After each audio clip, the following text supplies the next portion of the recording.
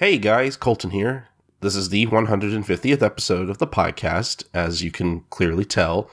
So you're probably wondering why I am starting off the podcast with this solo segment instead of just starting off the podcast normally. Well, we were supposed to read an email at the end of this episode, but time kind of got away from us, like it usually does. And we just didn't really have enough time to read it at the end of the show, what with everybody kind of needing to drop off after recording for so long. So I decided that it might be cool to kind of start off the podcast with an email from a listener, that listener being Rendezvous in particular, from the Philippines, a listener from outside the United States. That's always pretty cool.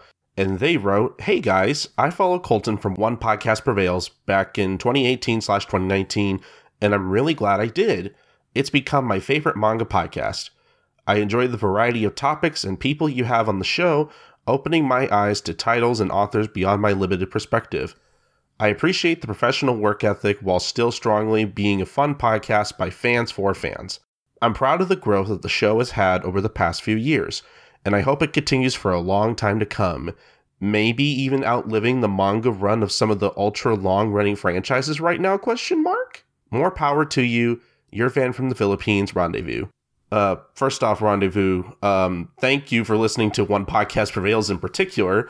For those who may not know, One Podcast Prevails is a podcast that I host with Doctor from the Ask Backwards Anime Podcasting Network, the SSA Network, SSAnetwork.com. I'm sure Doc will appreciate the early plug. And it's a podcast where he and I talk about Detective Conan / Case Closed, whatever you want to call it. And we talk about the manga in particular, kind of a manga recap kind of show where we kind of go case by case. I'm really glad that one of my other podcasts led to you listening to another one of my podcasts.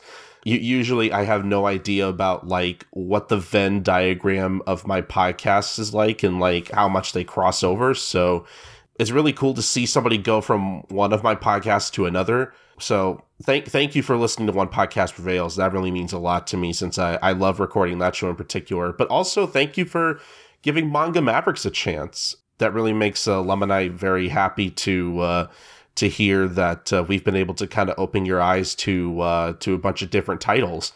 In general, sometimes I might have talked about this on the podcast before. Sometimes I do feel kind of self-conscious that like maybe Manga Mavericks leans a little too mainstream. Like maybe we talk, because obviously we love Shonen Jump, and that means that we spend a lot of time talking about Shonen Jump in particular. But I promise that like we like other manga, and it just so happens that we just naturally kind of gravitates towards Shonen Jump, or I should say I naturally gravitate towards Shonen Jump because I love the manga in that magazine. So yeah, this makes me really want to try to like, do my best to like try to maybe talk about other manga on the podcast, which, there's so many manga that like I always want to talk about on this podcast. We keep like a whole like Google Doc of like titles and topics that we really want to do on the show that I'm pretty sure is just never going to run out, because that's my favorite thing about Manga Mavericks is that we're never going to run out of stuff to talk about, because there's so much manga.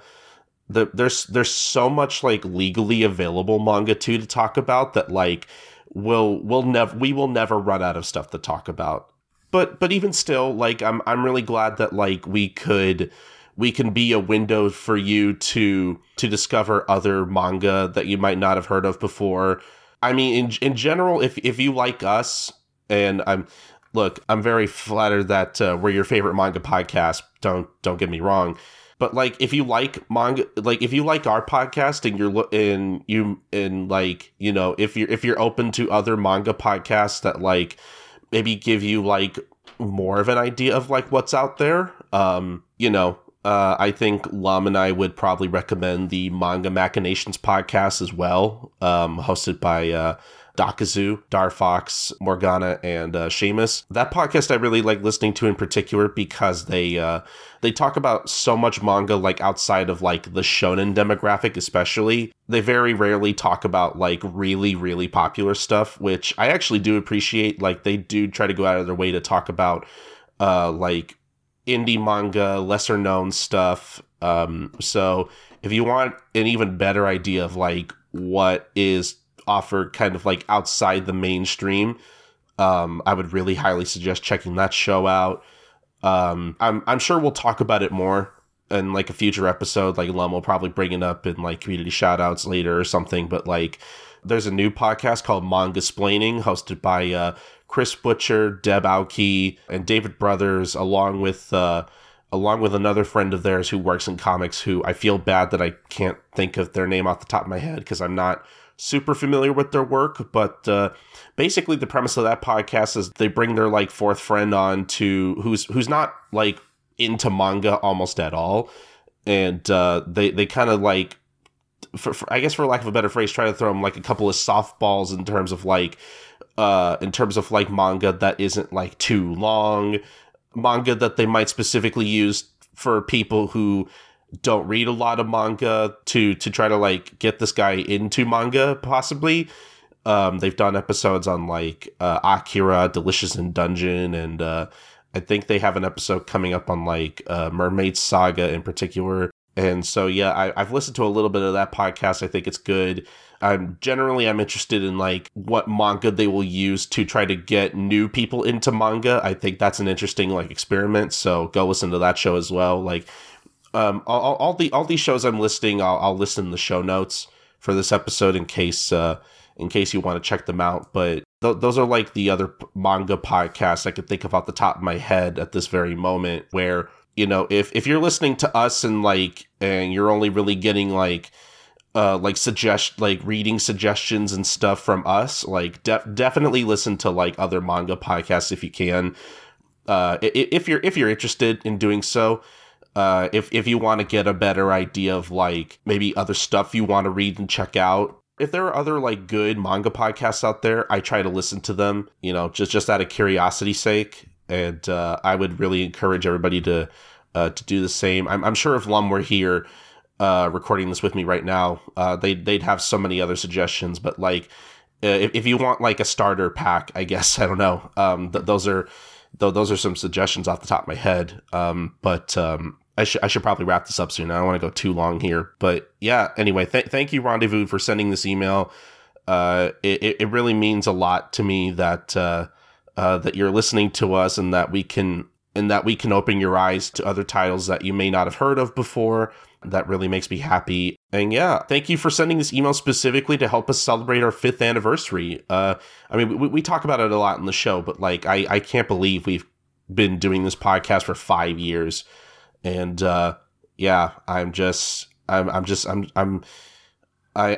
get to talk about it a lot, but like, I am really happy that I am doing this podcast, and I love getting to talk about manga with Lum and all my friends, and I love having a place to talk about manga that I like, and, you know, maybe other manga that like other people aren't talking about. You know, I love getting the chance to do like deep dives into stuff, and I just love talking about manga. You know, it's fun, and I really hope we get to do it for a long time to come. So again, anyway, like I said, thank you for the email, Rendezvous.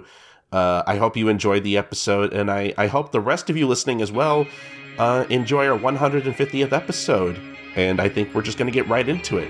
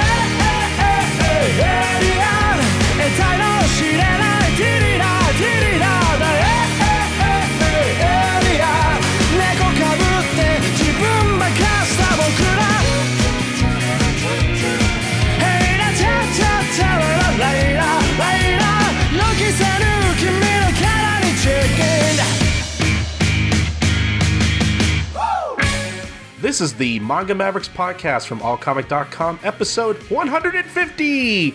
We are a podcast not only dedicated to talking about manga as a media medicine industry. I'm Colton. And I'm Lamaranyasha, and indeed, not only are we celebrating our 150th episode, but also our 5th year anniversary. Can you believe it? Our podcast has lasted half a decade? It is just crazy to think of how far we've come in 5 years, all the podcasts we made, conversations we've had, and it's been such a pleasure to do. I mean, this has grown so much, and our lives has changed so much because of the podcast, and we're really grateful to all you, the listeners, for joining us on this journey and supporting us for so long. We're also incredibly grateful to all the people who have participated in the podcast and have made it possible, all the guests we've invited on, and all the friends we've made. And we have a few of our most frequent guests, friends, and contributors to the show on with us today to help us celebrate. Of course, we have the host of Manga Mavericks Side Movies, or co-host rather, Manga Mavericks Side Movies, and also very frequent guest, VLord GTZ. Hi, it's VLord. Also, geez, 5 years. That makes me feel old, even though I'm the youngest one on this podcast. You don't get to talk about being old. Of these 3 guests here, you appeared first, so you are the oldest appearing. I guess. Well, because you originally came on the podcast on episode 16, You Can Never Have Enough South Park references. Oh, yeah. That makes sense, yeah. Where we talked about a few goo ranking lists, like biggest animated manga fails and worst shonen jump heroines and the like. God, that feels so long ago. It was long ago. It was the fall of 2016, so it was 4.5 years ago. Jesus, that was when I was still in college. That's when I started college. Exactly. I got an entire degree in the course of this podcast. I mean, same here. I was also still in college when this podcast started. Oh, boy. But we also have, of course, other returning friends, including Sakaki, who, of course, runs the weekly Shigakukan edition, Talkback Twitter and blog, and is co-host alongside VLord on a number of podcasts like Oversoul, the Shaman King podcast, Demon Slayer podcast. Yo, hey everybody. I'm not sure why I'm here, but I'm here, so I'm gonna make the best of it. You know why you're here. You're also one of our oldest and most frequent guests. And you were one of the very first Manga Fights competitors, too. I don't like thinking about that.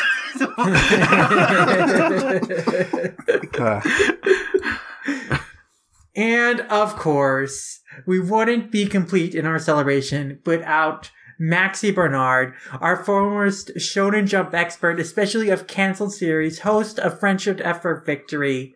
Thank you so much, Maxie, for joining us. I'm always glad to be here and complete your lives. I mean, I know it's hard whenever I'm not on, because I'm like the Poochie of this show. When I'm not on Manga Mavericks, people should be saying, hey, where's Maxie? Oh my God. I do say that at least once per episode. Does that make VLord and Sakaki the Itchy and Scratchy, or? Yeah, and then you must be the Sideshow Mel and Colton's Krusty. Okay, I'm cool with that. I feel I'm the more over the top one, so I should I don't know. Isn't that Krusty? Okay. Well, so like... Plus, I feel like Colton could do the laugh. Well, yeah, but you're also quite erudite. Mel's also the more dramatic one. You know, that's a good point. I mean, people have commented on my very famous gerbil-like laugh, so, you know. Yes, it's iconic. Mm-hmm. The inspiration behind Colton Jr., the manga-loving gerbil. Whatever happened to that gerbil? Our infrequent mascot that only shows up occasionally when there's a need to draw him. We need to put Colton Jr. on a t-shirt. I would buy that. You guys need to make like a Manga Mavericks soundboard that you use throughout the episodes that just have like some things keyed up, like Colton's laugh, me saying Barrage is awful, you know, that sort of thing. You know, we really should invest in Maxie, something like that. I cannot tell you how badly I want a soundboard for all my podcasts. It would be amazing. Oh my God. Oh, but seriously, thank you guys so much for coming on and celebrating our 5th anniversary with us. I think this is going to be a good time. Yeah, and we are celebrating by going over what is our yearly tradition, our yearly surveys where we ask you, just some statistical questions of what your favorite episodes were, what your favorite guests on the show were. But the twist with this one, because it was our 5th anniversary, the survey encompassed the show's entire history. So fans could vote on every episode of the show, almost all 150, and then basically every guest we've ever had on. And yeah, basically just share their thoughts on the show in its entirety over the past 5 years, instead of just in 2020. All right. But I guess we could start off with, and we'll try not to spend too much time on some of these, but I guess we should kind of go over our demographics at least a little bit.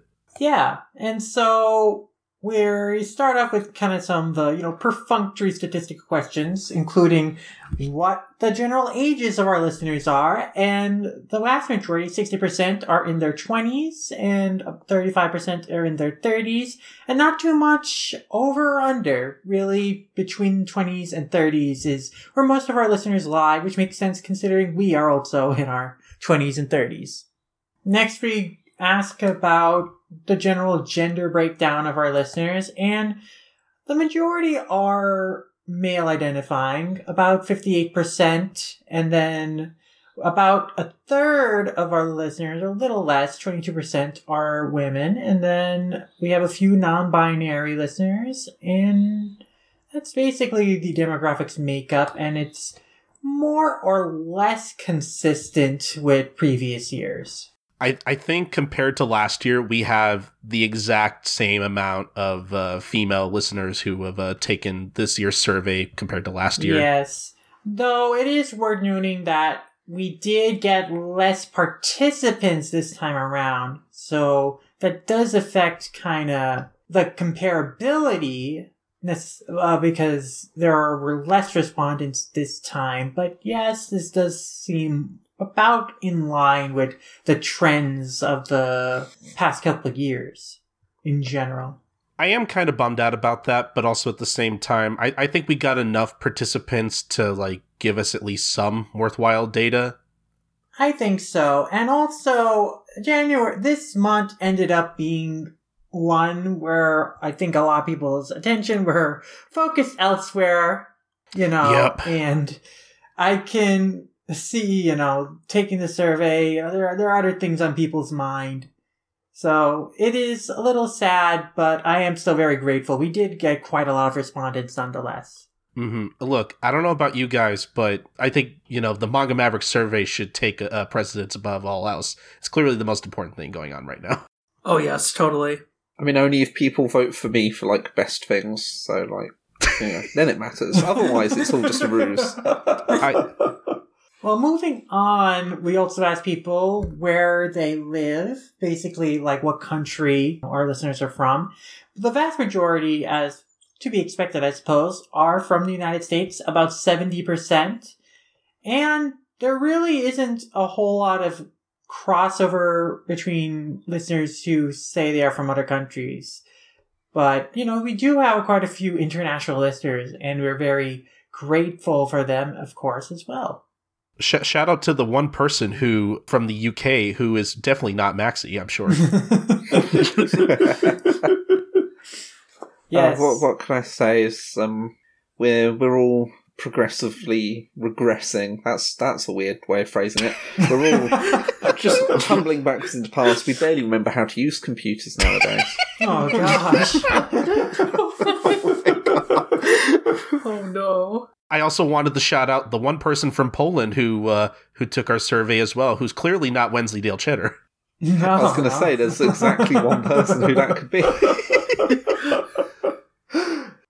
But we also ask our listeners, where they follow us on social media. And again, as to be expected, the vast majority, 70%, follow us on Twitter, with about 20% following us on YouTube, and only one person on Tumblr. So I thank that one person who follows us on Tumblr.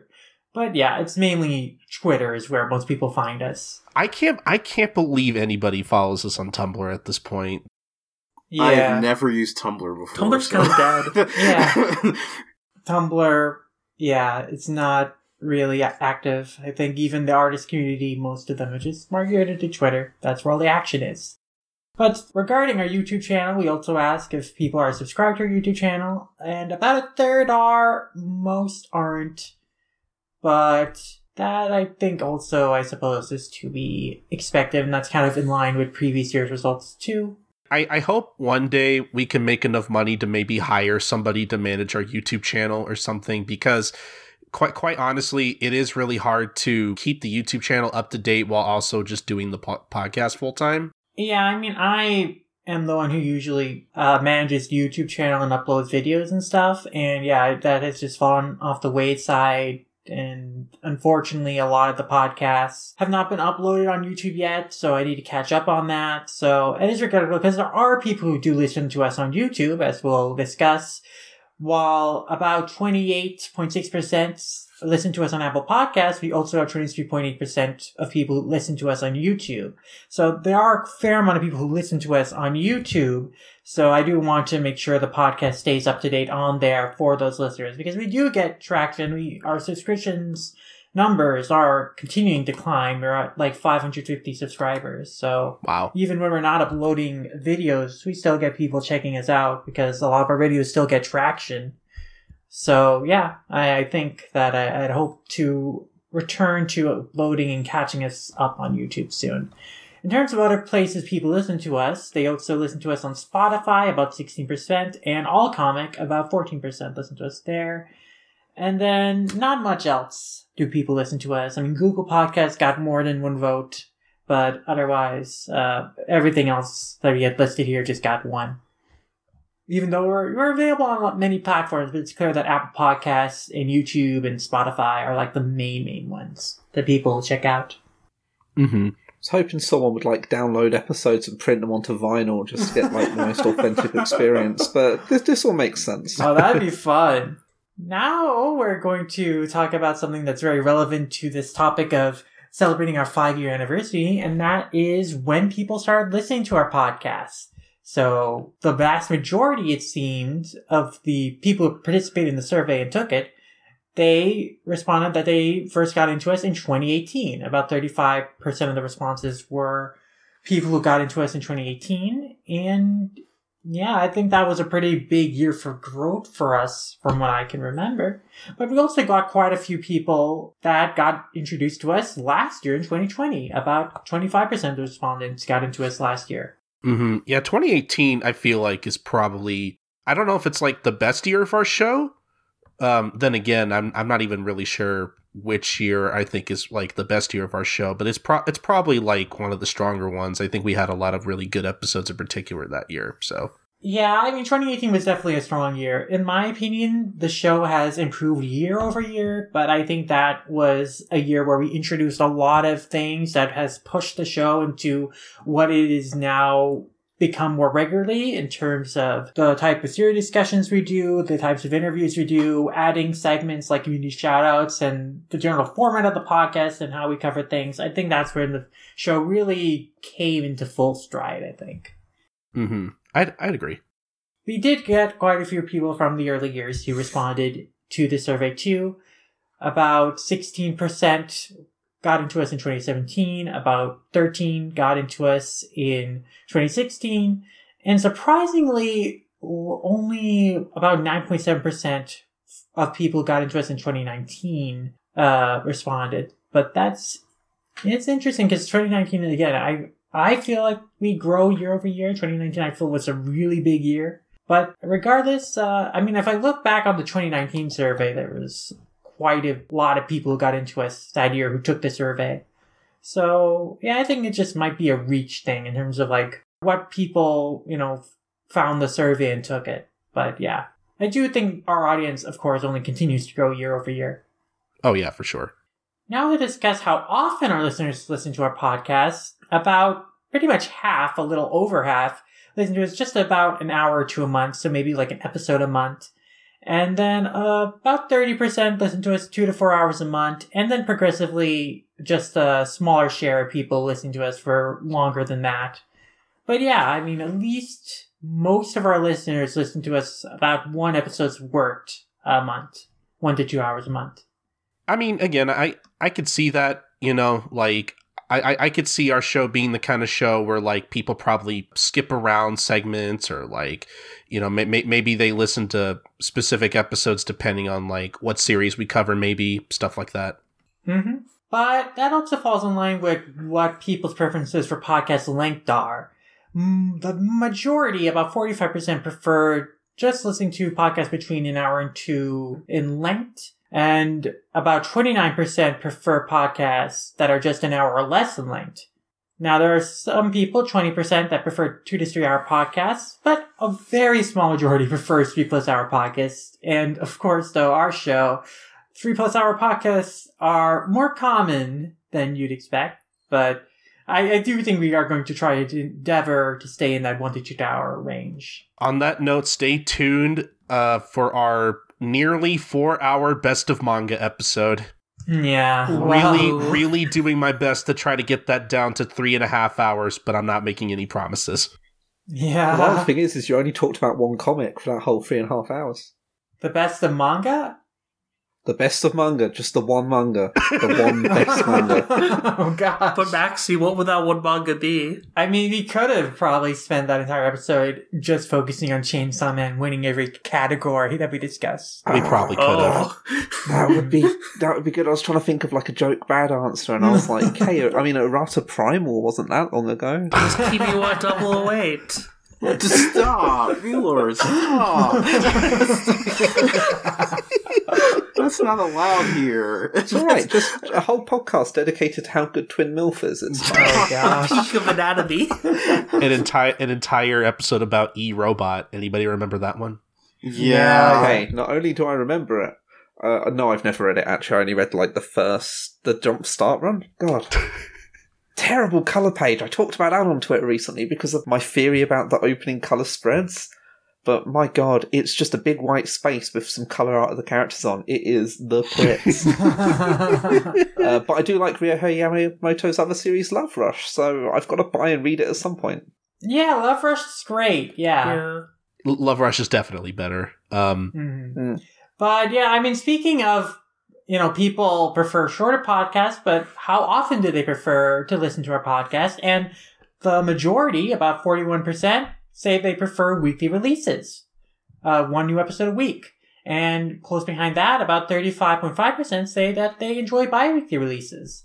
So, you know, twice a week. And in general, you know, we have like varying degrees of frequency more than that, but in general, it seems people prefer more frequent the better. Mm-hmm. Wait, bi-weekly, twice a week, not bi-weekly, fortnightly? Fortnightly? Like, but we mean bi-weekly as in like twice a month, twice I guess. a month, yes. Yeah. Actually, that was an early mistake in the survey, is that originally it was written as twice a week, but then I realized the mistake and changed it to twice a month. Okay, so this is why I love the word fortnight, because bi-weekly just burns my brain. Yeah, you know, maybe we should use that next time. There were, in fact, though, people who did vote for twice a week and twice a week or more. But I think for us, weekly and bi-weekly is a more sustainable idea. Yeah, I feel like anyone who's actually like voting for you to go and do podcasts twice a week is asking for you two to have a breakdown. We need to be making significantly more on our Patreon to devote ourselves to that, I think. Yeah, we would have to be doing this full time and be making money off of it for that to happen. Yeah, yeah, we need to be like the Talking Simpsons guys in order to pretty much. Yeah. Yeah. God. God, imagine having that Talking Simpsons money. Oh gosh, So much Patreon money. It's my dream at this point. Yeah. But yeah, no. As far as the release schedule of our podcast goes, we do, at the very least, we are trying to stay at least bi-weekly, or I guess like twice a month. Yes. Yeah, my brain Once burnt out for a every 2 second. weeks. Yes, I mean, with the way we have the schedule planned out this year, it looks like we'll end up doing weekly, but you never know what can happen. But we will try at the very least to stay bi-weekly. Yeah, we've been good at doing that so far, but if we needed to slow down production for whatever reason, yeah, I think we can say that, yeah, then maybe we'd go back to bi-weekly, but like I said, we've been doing good on the weekly releases so far. A lot better than I thought we would, quite honestly. If you asked me at the beginning of this podcast, like if I could imagine doing this weekly, I would have probably pulled my hair out. But we've been able to like make it work. So like, that's good. Yeah. Now, in terms of what part of the podcast people enjoy listening to most, are their favorite segment, I think, unsurprisingly, the majority, about 45%, prefer our discussions and retrospectives of manga series. So that's kind of the bread and butter of the podcast. It started as a news show at the beginning. In the beginning, we didn't discuss really series that much. It was just like we reported news and then we talked about jump starts. But now it's really, we are more like, we have a manga to discuss pretty much every episode. We're more focused on that. So, yeah. Oh, yeah. People enjoy those conversations the most. But the second most popular category is our discussions of new jumpstart / manga simulpubs. That has about 16% of the vote. And then interviews is the third most popular with a little under 10% of the vote. And then pretty much everything else was voted for at least once. In terms of other categories from the show, like Q&As, discussions of the varying different types of news we cover, and stuff like that.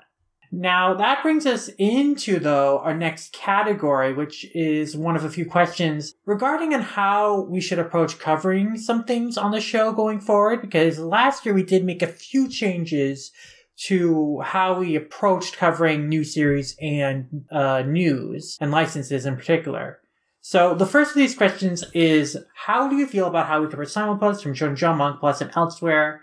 And we asked people, should we only cover whatever series seem the most interesting to us, or just cover as many new simulpub manga series as possible, regardless of publisher? And the majority of people, about 45%, voted for us just to cover what is interesting to us personally. And then 35% said they want us to cover pretty much everything that is new as a simulpub, regardless of the publisher. And then one of the writing responses was like, cover as many simulpub series regardless of publisher, but whatever series from the publisher that interests you most. So, yeah, I think it seems generally people just want us to cover, what we're interested in.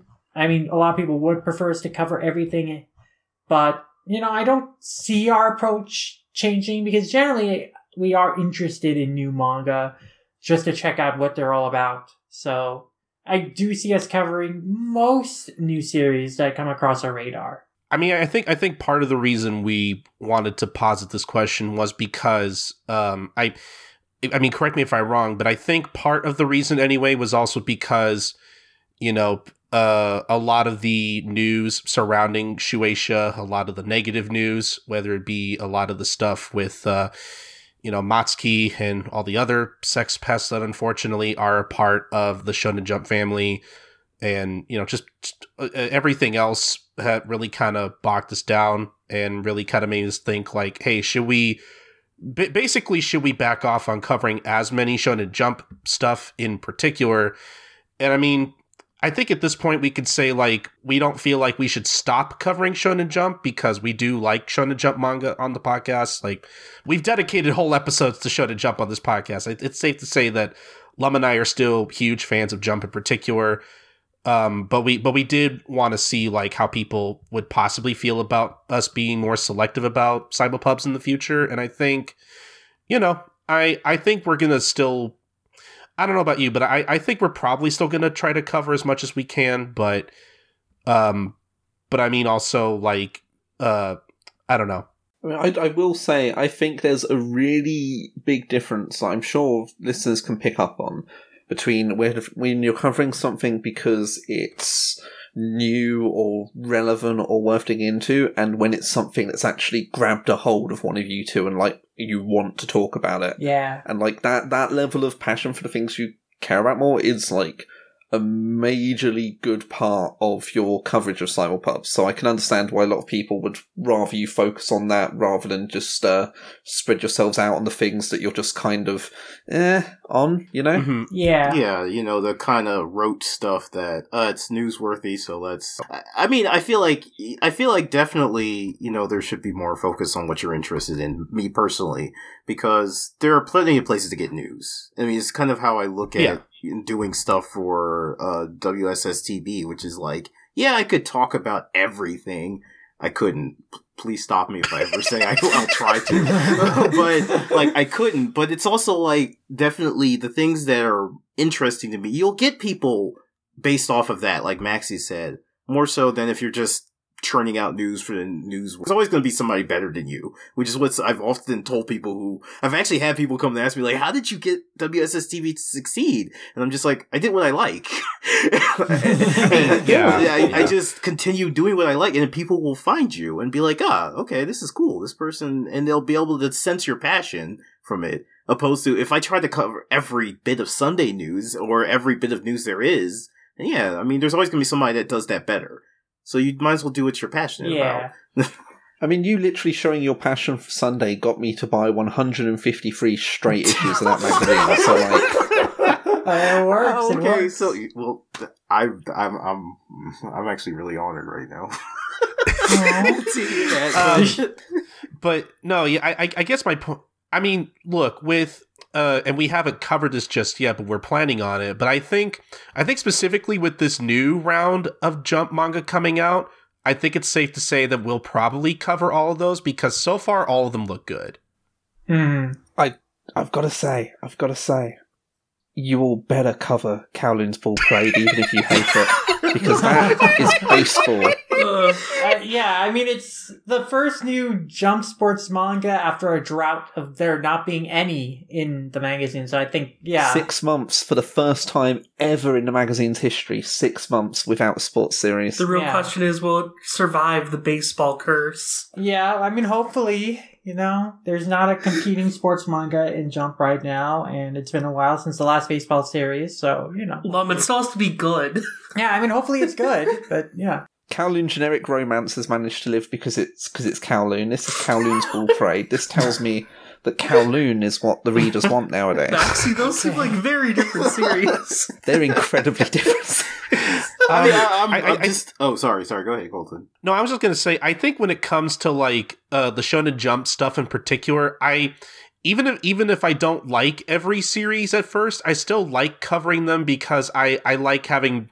I like it when Lum and I have discussions about, how we feel about particular rounds of serialization and like, and just kind of predicting based on their quality, based on the quality of the first few chapters, like where they'll go. Like I like covering them in terms of like discussing that kind of stuff. But I mean, because I guess as like a magazine, no other simulpub does what Viz do with Shonen Jump. Exactly, yeah. Where they serialize everything and you actually get to feel how the publication approaches because you're getting to see the block come out at the same time. Yeah. And I hope because of that, it doesn't feel like we don't, cover anything else because, admittedly, sometimes, I try to stay on the lookout for new simulpubs from other publishers, but, sometimes we might miss one or two. So, I mean, look, if there's ever a simulpub that, like, you want us to talk about, but we, like, entirely miss, like, please feel free to let us know. Because, like, I would like to cover as much as we can. Mm-hmm. But also, I do totally understand, like, like, there are very few simulpubs that I'm, like, not interested in talking about, I guess is where I'm coming from. Okay. Yeah. I think generally all of our simulpub discussions have been interesting. We've had things to say, even if we didn't like the series. Exactly. I think the only type of that discussion that I thought was not... Well, even then, I thought we had an interesting thing to say about when we talked about those Mangamo editions from Koze Manga, the Spartacus one, and then the reimagining the female historical figures as like bosses one. Like, we didn't really care for those manga, but I think we ended up having, a decent enough discussion of like why they didn't work for us. Compared to all of our other simulpub discussions, those kind of felt like footnotes, Literally, it was like kind of a short thing we briefly talked about before getting on to like our main discussion of the Mangamo exclusives, where we're all very interesting and we had a lot to say about. So yeah. I guess point being, there's very rarely a simulpub that we aren't interested in talking about, I guess. So it's probably likely that we'll still try to cover as much as we can, but if there's really one that we just don't have anything to say on, then we'll probably skip out on it.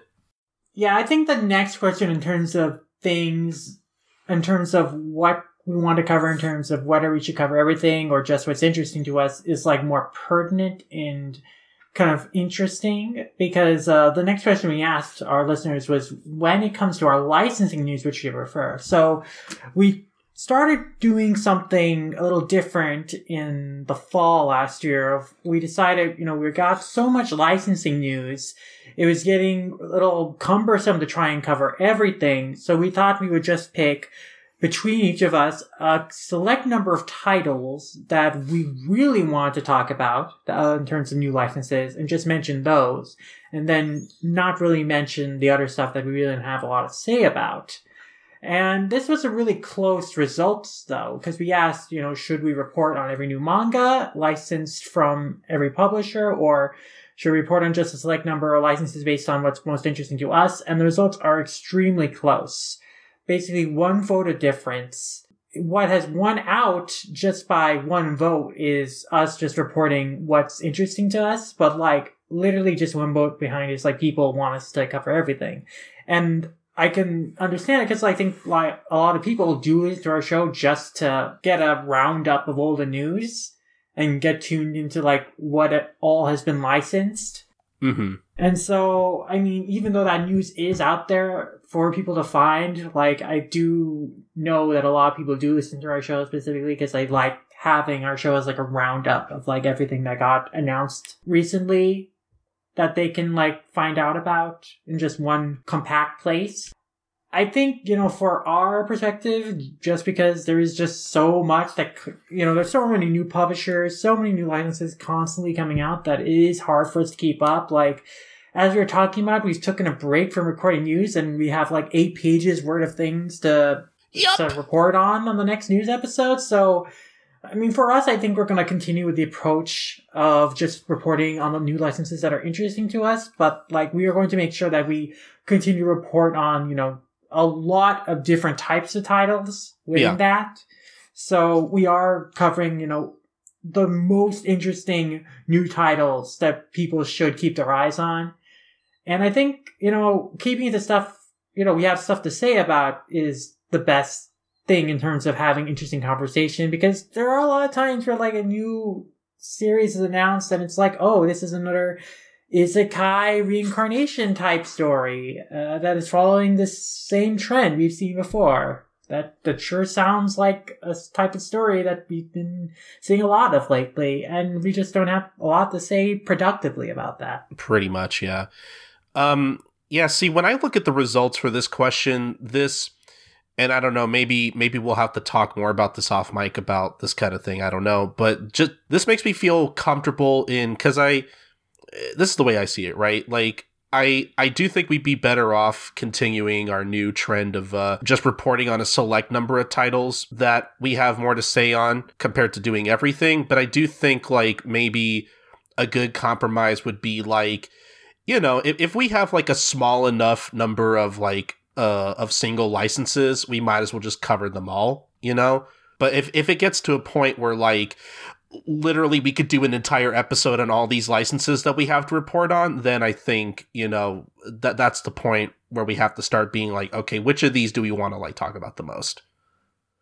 So I think it's really going to depend on how much we have to report on any given news episode from this point moving forward. Mm-hmm. Essentially not drowning in 7 Seas licenses. Pretty much, essentially. So honestly, Yen Press keeps pressing us with their licenses too. Oh God, yeah. Making us spend all our yen on their books. Not to be cruel as well, but I feel like Yen Presses definitely fall more into that sort of isekai without much to say territory when they do their license blocks than 7 Seas. And 7 Seas falls into it a lot. Mm-hmm. Yeah. Now that I get press releases for basically all the major publishers, it's every time I get them, I'm Jesus, there's too much manga and light novels here. You can't really cover them all easily. Yen Press sends us pretty much everything that we request from them for review copies, and they have a lot of books every month. Yeah, they send a giant Excel sheet. Yeah. But actually, before we move on, I don't know if I guess I know not everybody on the call here listens to the podcast, but like, how do you guys feel about like, I guess the way we've been approaching licenses? I would really appreciate any direct feedback if you guys have it. Hold on. You guys have a podcast? I thought this was just a Skype call. Friendly conversation between friends. Yeah, wait, we're being recorded? Yeah, we've been secretly recording you guys every time you come on. Oh my Wow. god. So my really boring and frank answer is that because you guys have a really thorough timestamp description in each podcast episode, like, as long as you guys don't mind the labor of covering everything under the sun that you feel like needs to be mentioned, it doesn't matter too much, because if there's a bit of news that I don't care about, I do just skip past it. Because, like, whatever you guys have to say about it isn't gonna necessarily make me care. No, I get that. Like, no matter how much I love hearing you guys discuss these things. So, because of the timestamps, you know, the people that do care can hunt it out, and the people that don't can move on with their lives. Yeah. We got a comment about those, but yeah, I think we've done a pretty decent enough job with the timestamps, thankfully. So yeah. I mean, it's a lot more than most people do. Like, say that another podcast I've listened to for years and years is a Western comic book one called Wait What, that's similarly like 2 to 3 hours long a lot of the time. And their timestamps tend to cover like what happens within larger sections, which is kind of a bit iffy for getting to where you want, but it means they don't have to be as particular with how they free flow their conversations. But I think the approach of actually being really granular with it is definitely a big positive to what I think of as the Manga Mavericks branding, if you allow me to be wanky for a second. Thank you. Yeah, I appreciate that. I mean, we started doing those because we cover so much, we wanted people to, like, you know, navigate through the podcast of, like, everything that we cover so they can, you know, jump to that point to hear what's interesting to them. And not just in terms of news editions, but also in, like, the manga discussions, whenever possible. Like, we want to be as thorough as possible, like, giving, you know, breakdowns of, like, everything we discuss within that discussion, so people can also see, okay, here's when we talk about this thing. And so if I want to hear what they thought about this part of the series, I can jump to there to listen to that. Cause, you know, from, I especially like doing that because, you know, from my perspective as a listener on other podcasts, I'm like, oh, when are they going to discuss this thing? You know, I find that really helpful. So I do have to come clean and say that whenever I'm editing and posting, I most of the time just don't really have, like, I will be as granular as possible with the news personally, but when it comes to, like, our full manga discussions, those I just don't really have the time to, like, go through and timestamp specific parts of the discussion. That's just me. So I want to apologize for falling kind of short on those, but I do try to make up for it with literally everything else. So think of the bright side, Colton. You're not like the terrible Demon Slayer podcast that doesn't do timestamps for any. We'll like spend 6 hours recording because 3 of those will be just us like pissing away time before we record, and then and a good chunk of that's talking about Shonen Sunday. Exactly, which is why at this point it's just kind of like I don't know why you guys invited me to be a part of it. I'm not there to talk about Demon Slayer. I'm there to sell Shonen Sunday, and I don't know why I'm here. I don't care about Manga Mavericks. All I care about is Sunday. Coming on a podcast about Shonen Jump series just to show the much better Shonen Sunday series. I mean, it's not wrong though. I mean, look at Sobote. Look at exactly. Arcane. That's Fujita. I'm just here. I'm here as a Sunday sleeper agent, and I'm just here. The worst part is as soon as you said Sunday, I was going to be like, oh yeah, I had the 10th volume of Komi Can't Communicate turn up today. So it's like, yeah, it's proper man-baggy Rumiko hours right now. But it's like, no, don't get distracted. Stay focused on Manga Mavericks. I mean, wouldn't be Manga Mavericks without a conversation when Sakaki and Max are on board, derailing into a conversation about Shonen Sunday. Just like that Sleepy Princess episode. I mean, I hate to say it, but we've been talking about Sunday on your podcast for years, and do you know what's not been cancelled yet? The Ninth Wave. Oh Still my going. god, it all makes sense now. I've got volumes 10 through 13, 14, I think, turning up tomorrow, and I'm very excited. Max, you're just keeping that series alive at this point. I am the whole audience for that comic. Yeah, you are, because sometimes when I'm doing the thread, I'll just cover it for you. I'm not kidding. I'll just be like, you know what? I think Maxie would find this interesting. Because everyone else in the thread, they don't even see the tweet. It's just like a blank space for them. But for me, it glows. I'm like, yes, show me the fish. Oh man. But just to kind of end this part of the show, like, but bottom line, we are going to try to cover what we can as far as licenses go, and I think that's the best we can hope for. Yes, I think so too.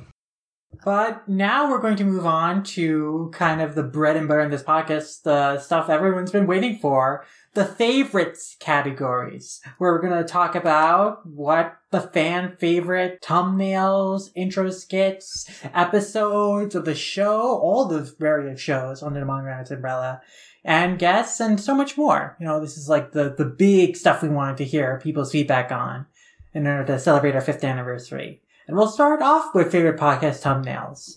And basically, since... Oh, go ahead. No, I was going to say, should we start with our guests first, or should we go to the results? Actually, yes. So, yes, let's actually go around and share our favorite Manga Rats thumbnails. So, we of course have been doing like Photoshop thumbnails in the early years of the show. We started with like episode 16-ish, I remember. That was like the first one we had. Where I edited like a Photoshop thumbnail for the show, and then we continued on from there. But then starting in 2018 is when we added drawn thumbnails, where I started drawing original thumbnails and illustrations for the show. And so we included basically all those originally drawn thumbnails in the survey for people to vote on. And there are over 50 of them. So basically, from our 150 episodes, basically a third of them have them, and while the originally drawn thumbnails were a little inconsistent in 2018 and 2019, in 2020, pretty much every episode had originally drawn thumbnails. With some exceptions, pretty much every episode had them, so I was very glad to be able to keep them up for the entirety of last year and create a lot of cool original drawings for the show. So, yeah, I guess, you know, if anyone has, like, their favorite thumbnails, both, like, these originally drawn ones or even the Photoshop ones, guess we can talk about them. Yeah, I can go first, I guess. Sure. Yeah, sure. Yeah, my number one's Booty Bat, easily. Yeah, that's a good one. I mean, that's so good. We use it for the Patreon feed podcast thumbnail. Yeah, So, I noticed that. Yeah. I just really like that one. It's really nice. Plus, I think that episode itself, like, it's also really good. Mm-hmm. So Oh, it kind of yeah. accentuates it. Yeah. For sure. Yeah. Because I think that was, like, Aiden's first episode. Yeah, it right? was. Yeah. We brought him on to talk about the new Akira Saw exhibition, and I drew an illustration of us in Urasawa style, with Urasawa playing, you know, drum, reference to a 20th Century Boys volume cover, and that art specifically because that art was used to promote the exhibit. So, yeah, I really enjoy how that art turned out, and that is one of the illustrations that I ended up getting printed on a t-shirt as well when I made some original podcast t-shirts. Yeah. I remember, like, you wore it at Anime NYC 2019. And, like, Aiden immediately remembered, like, oh my god, it's me on that shirt. Oh, that was fun. Yeah. Maxie and Sakaki, I don't know if you saw, but I actually linked the thumbnails in the Skype chat if you want to take a look at those. Yes. I wanted to say favourites, but just because I've been reminded of it, the news roundup one for when Time Paradox Ghost Writer was cancelled, I've got to say it again. I think I said it before. It's so well drawn, and I hate it. It's sickening. So the one when it was canceled, the one where like Nana Mine is like, oh damn it, it's already canceled. And then yeah, and you've got the Kai is like saying, foreground. shit, we should have ripped off Ayakashi Triangle instead. They are wrong. It's brilliant, but you've totally just captured how unpleasant the Kai. Actual favorites. The Mujirushi one, hands down, one of my favorites that I've ever seen. And I read that just a short while ago, the actual comic, and so I'm really vibing with it now. The one of Jocelyn Allen for the Our Dreams at Dusk episode, I think that's lovingly rendered. Really, again, captures that cover style. Yeah, it's a great recreation of that cover. I really liked the Pikachu ones for Love Me for Who I Am. Like there's a lot. I don't keep tuning horns. The 2 Dragon Ball ones, just real sweet stuff, real good stuff. Like there's very few that I'll ever like downplay or ignore, like, because there's been more hits than misses, like, over all of them. It's like I really like about the show. Actual favorite, am I going to say her name wrong? Is it Anne Ishii? Yeah. That one with her in the like against the massive background with the jumper on and that is maybe my actual favorite. Mm-hmm. I really like the way you drew her sweater in particular. Yeah. You can buy that sweater. Like, it's really good. I should pick one up. Damn, maybe I should buy that sweater. Sakaki, I know you don't like always listen to the podcast, but I guess just looking at the thumbnails, is there anyone that like sticks out to you in particular? The Sakamoto one, because that's just so clever. Coolest. I love that. Like, yeah, that's one of my favorite recent ones. Yeah, I had a lot of fun recreating that text too. That one was so cool, and of course I can't go away without talking about the Dorohedoro one. Like that was incredible, especially like the discussion we had in Discord with it, where like Allison or Meowth like was asking who's eating whose ass. That whole conversation was amazing. But for sure, like the Sakamoto one was like definitely hands down my favorite, just because it's so clever. It represents the series that it's kind of parodying and a series that it's for really well. Like, I got a laugh just looking at that thumbnail. Though, the dropkick on my devil one was also really good, too. Yeah, that was pretty good, too. John would kick the crap out of Joshin. Yeah. I guess in terms of mine, I was looking through all these, and I think a lot of the recent ones have been very good. But I keep coming back to all the ones specifically where we just make Maxie out to be a really psychotic looking person. Like the one with the pretzel. Yeah. God. Yeah, I'm very clearly deranged. That one always makes me laugh. And I also really like the one that you drew for our piracy discussion. Again, nice shot of Maxie in the background with the flaming manga rock flag. A true revolutionary. That's so good. I'm just kind of looking through them here. One more I do want to mention, because I don't think it gets mentioned enough, is the one that you did for episode 116, where you recreated the cover of that one BL manga that we talked about on the show. Yeah, my boss is Goofy, so I recreated literally the boss being Goofy and the employee being Pete. So yeah, now I want to read a BL manga. Where's our Groof Troop BL? Oh my god! No! Yes! Yes! Yes! That has to be drawn It somewhere. has to be, but God, okay, now I'm not even saying no because I don't want it, because I'm gonna want it too much. Can you imagine having like big yaoi hands, but they're like the Disney style gloves? God. Oh no. I mean, the closest we had is Sonic BL, which has to exist. Oh my gosh. No, yeah, it for does. sure. It does. But no, that thumbnail in particular, I feel like is being criminally underrated, quite honestly. That one's probably secretly our best one. I think Maxie mentioned the Dragon Ball ones. Those are amazing too. I really like those as well. I'm glad. I don't know, Lum, do you have any favorites? I mean, from my perspective as someone who drew them, like, some of them I look at and I see like flaws, and other ones I look at and remember. Oh yeah, no, for sure. Like the time I spent drawing it, but it's hard because I do enjoy a lot of these and how they turned out. I am very proud of them. Is there any one that you like enjoyed working on like more than the other or the most or?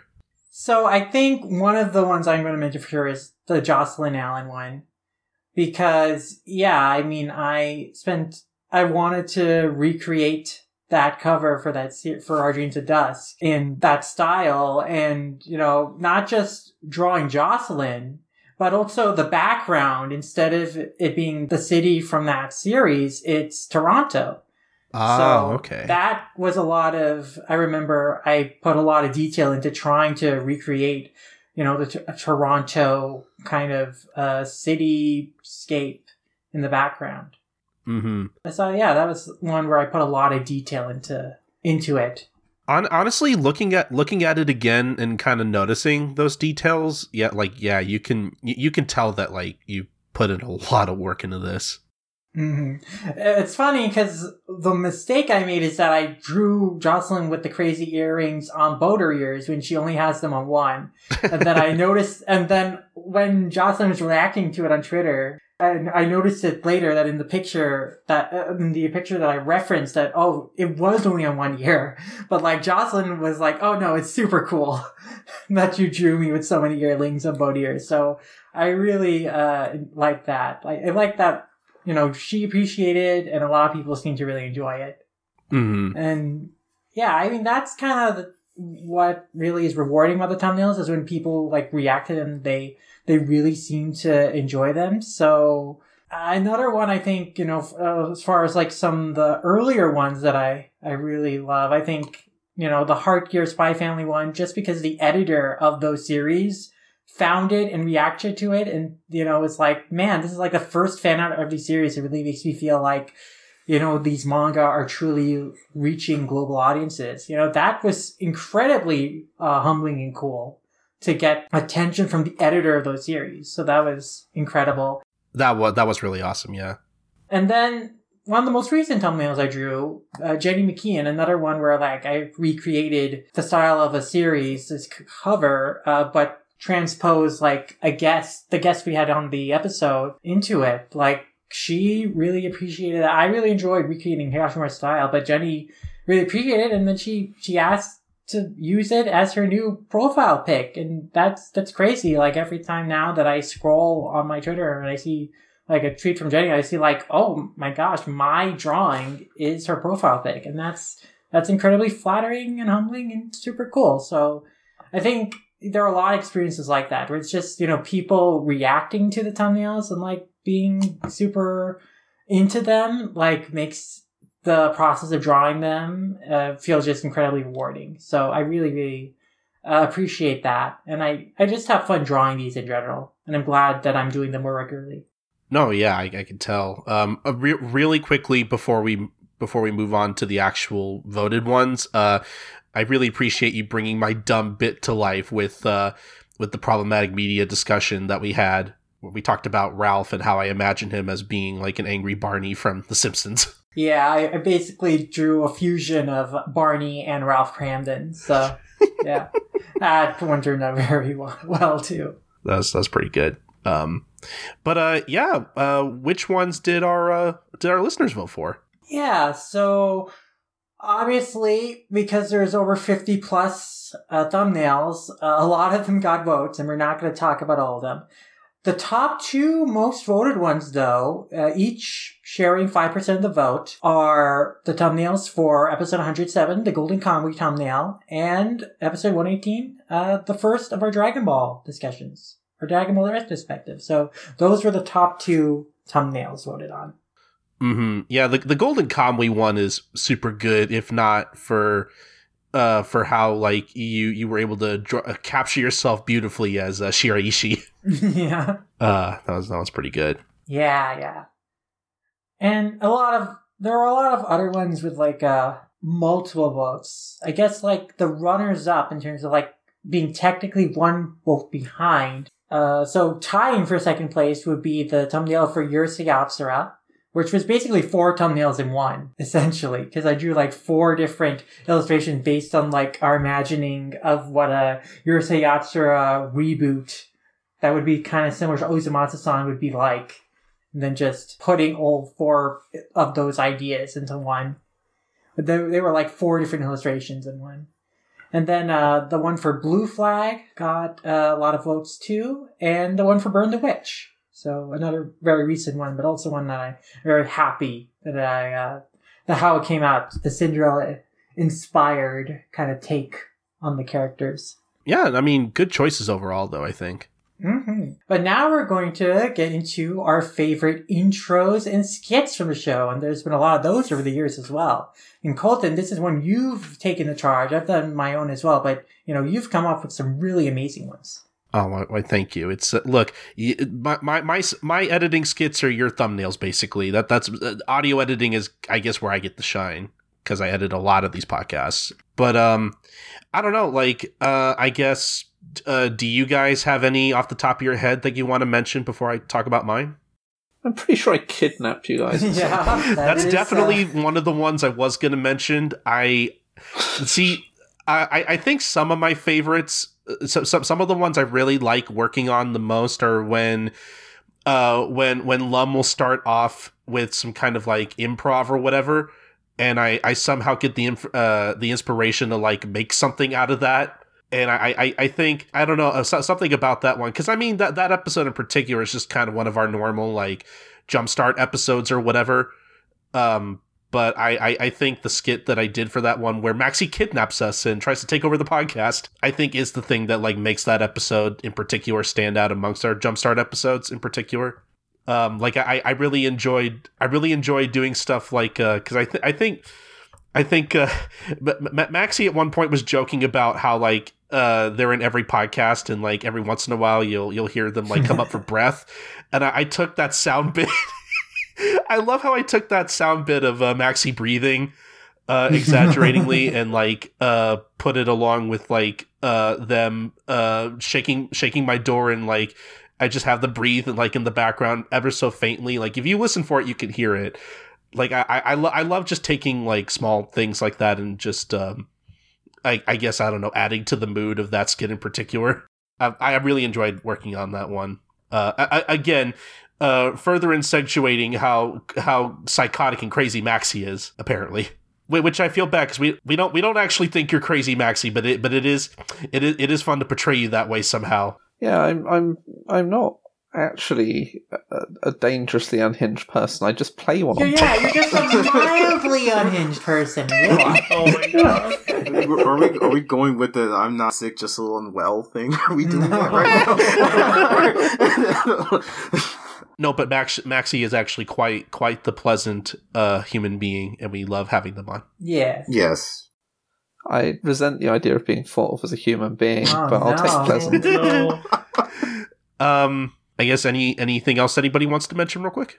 I like the Netflix Death Note intro. Yeah. That one was pretty good too. That one was fun, where, it was like a fake out of like the ominous speech that we did on the regular Death Note episode, but then it derails because this is not that story, the record scratch, and then just laughing from both just like a generic laugh track, but also then Light's laugh at the end of Death Note with the English dub and the Japanese version, and just builds in crescendo and insanity before going into like the audio clip of Light freaking out in that Death Note Netflix movie, and then just the opening bit of the second opening of Death Note, and then that song they play at the beginning of the movie, but in between every clap they do, I say "kill me." It's an insane sequence of just wild like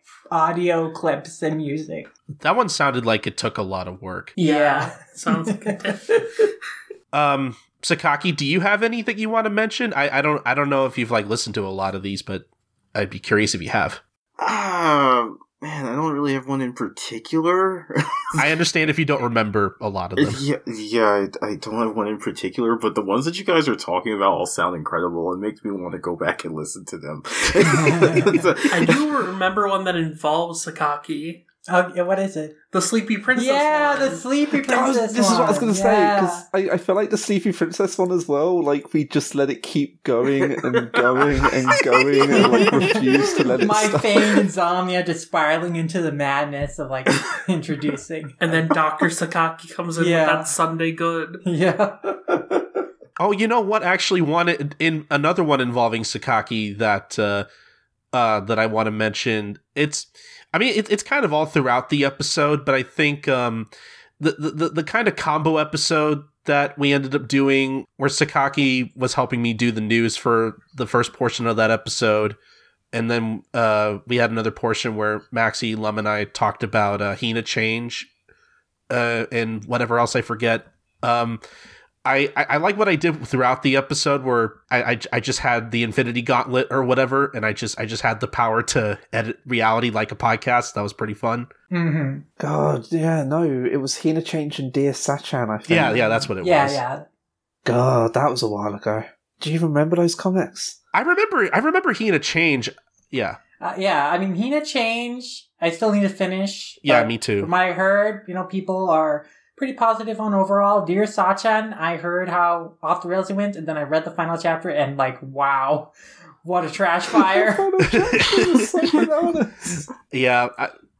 How did that get approved, that ending? My God. Oh boy. How did that series get approved, honestly? Yeah, one of them I'm definitely more interested in coming back to than the other. But yeah, no, as far as that episode goes, again, I really liked the bit that I did where, I'm trying to remember. I think it was when we were trying to transition from the main discussion into the ending of the podcast, and I made it sound like I was calling Sakaki up from him eating lunch. So I added a bunch of Foley of him running and walking into the room or whatever. I like adding little details like that. Try to make a more immersive experience almost. So I guess for mine, my favorite of the ones I did, I think, is the Dragon Ball Super one, where I basically edited the podcast in the structure of a Dragon Ball Super episode, complete with a cold open, intro, mid-credits, eye catch, and then a commercial in between, and then outro, NEP, stuff like that. Yeah, so that was a fun one to edit.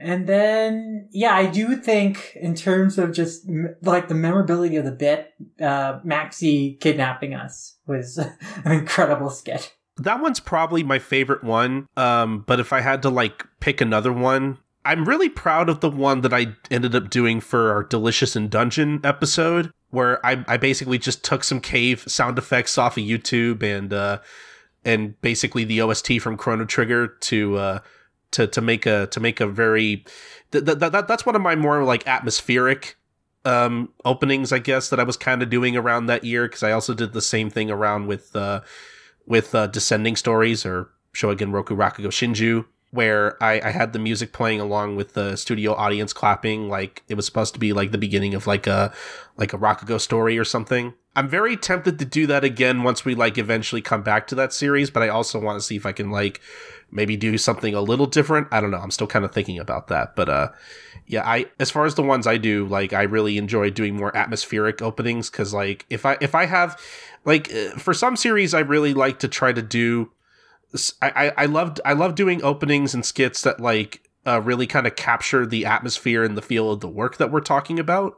I haven't done as many of those lately, but when I get the inspiration for them, I really try to put my all into those in particular. But yeah, we should talk about some of the ones that our listeners voted for. Yeah, so our listeners, in terms of the ones they voted for, there were two that tied in terms of first place popularity. Those being the surprise One Piece rap from our One Piece session, episode 36, and the Astra Lost in Space / 2001 Space Odyssey parody at the beginning of the Astra Lost episode 43. So those both ranked in first place, each with 7.5% of the vote, basically. Yeah, that Astra one, again, was kind of like the Death Note one that I did as well, where it's just Lum doing improv trying to start off the show, and I just kind of come in and really kind of try to make something more out of it. Yeah, soundtrack it. That turned out really well. And then the One Piece rap one was basically when I basically recited the entire One Piece rap when we were we were going to begin the discussion of the One Piece episode, and we were going to say, "Oh, what's the plot of One Piece?" And then I just went into the One Piece rap. So that was funny because of how unexpected it was, especially Sam's reaction to it. So yeah, we really catch Sam off guard a lot with some of these intros. The Dragon Ball Super one also caught him and Chris off guard, so that was also fun. Next up, there were a couple that came in for second about Street Tide. They're each with about 6% of the votes. The first was me badly thinking Change the World in the beginning of the Inuyasha retrospective. And then the ominous Death Note Herald, basically, as mentioned before, like when I gave like the big Death Note speech and then Colton soundtracked it with like mood music. And then the Kaiju warning in the Kaiju number 8 discussion, one of the most recent ones.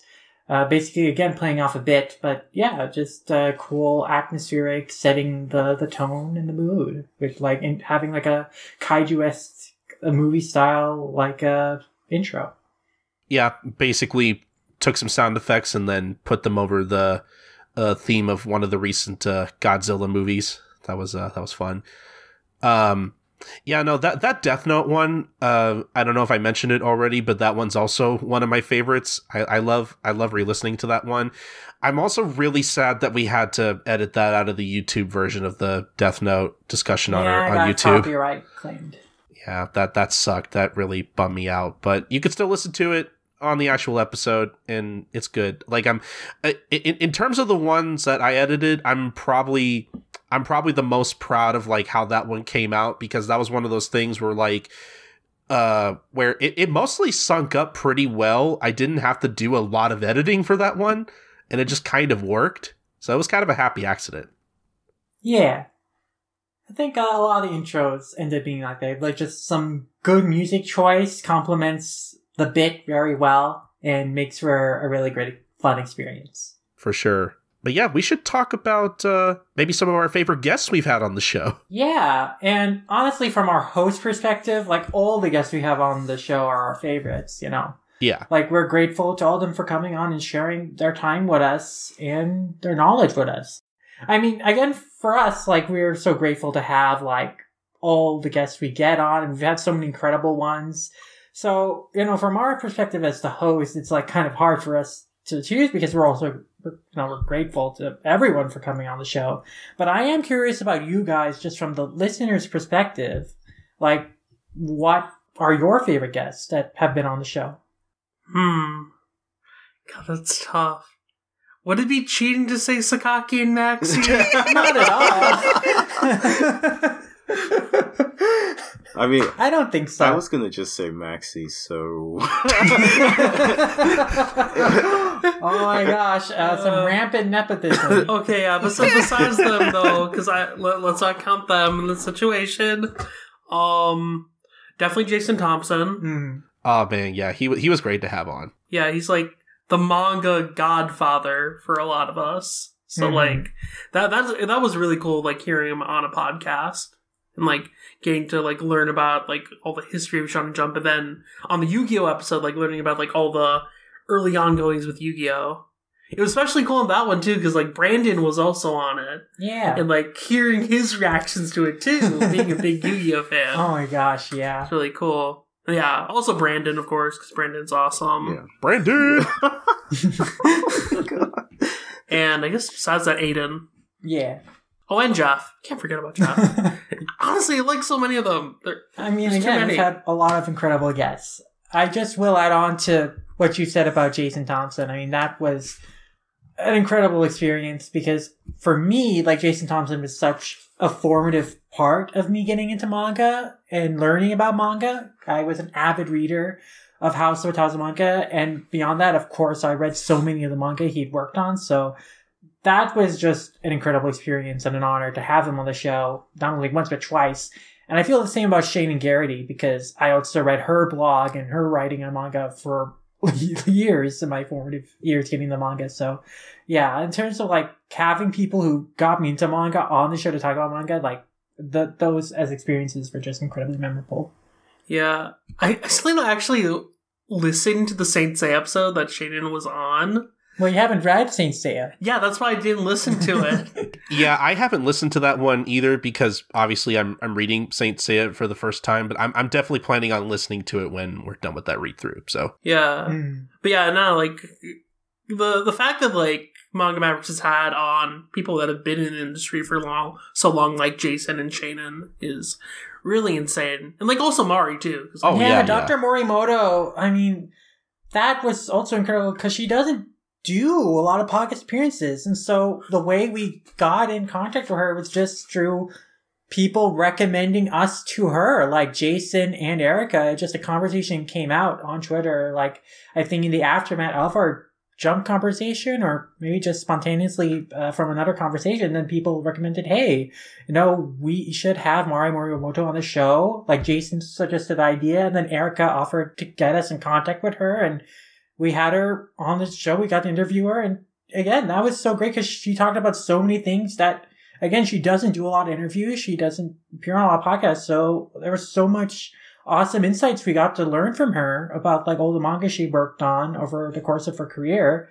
And of course, like some stuff about what was going on with the Rose of Versailles release that, people have been wondering about. And because no one knew what was going on with that. And Mari basically told us the entire production process that was going on in terms of working on the translation and why the book was taking so long to come out. So that was a huge revelation. And so like to get like those kind of stories like that, being able to share them on our show, like stuff that people may not have known before, that is just so incredible that we've been able to do that. We've had a lot of experiences like that on the show that I can't even believe that we've been able to do.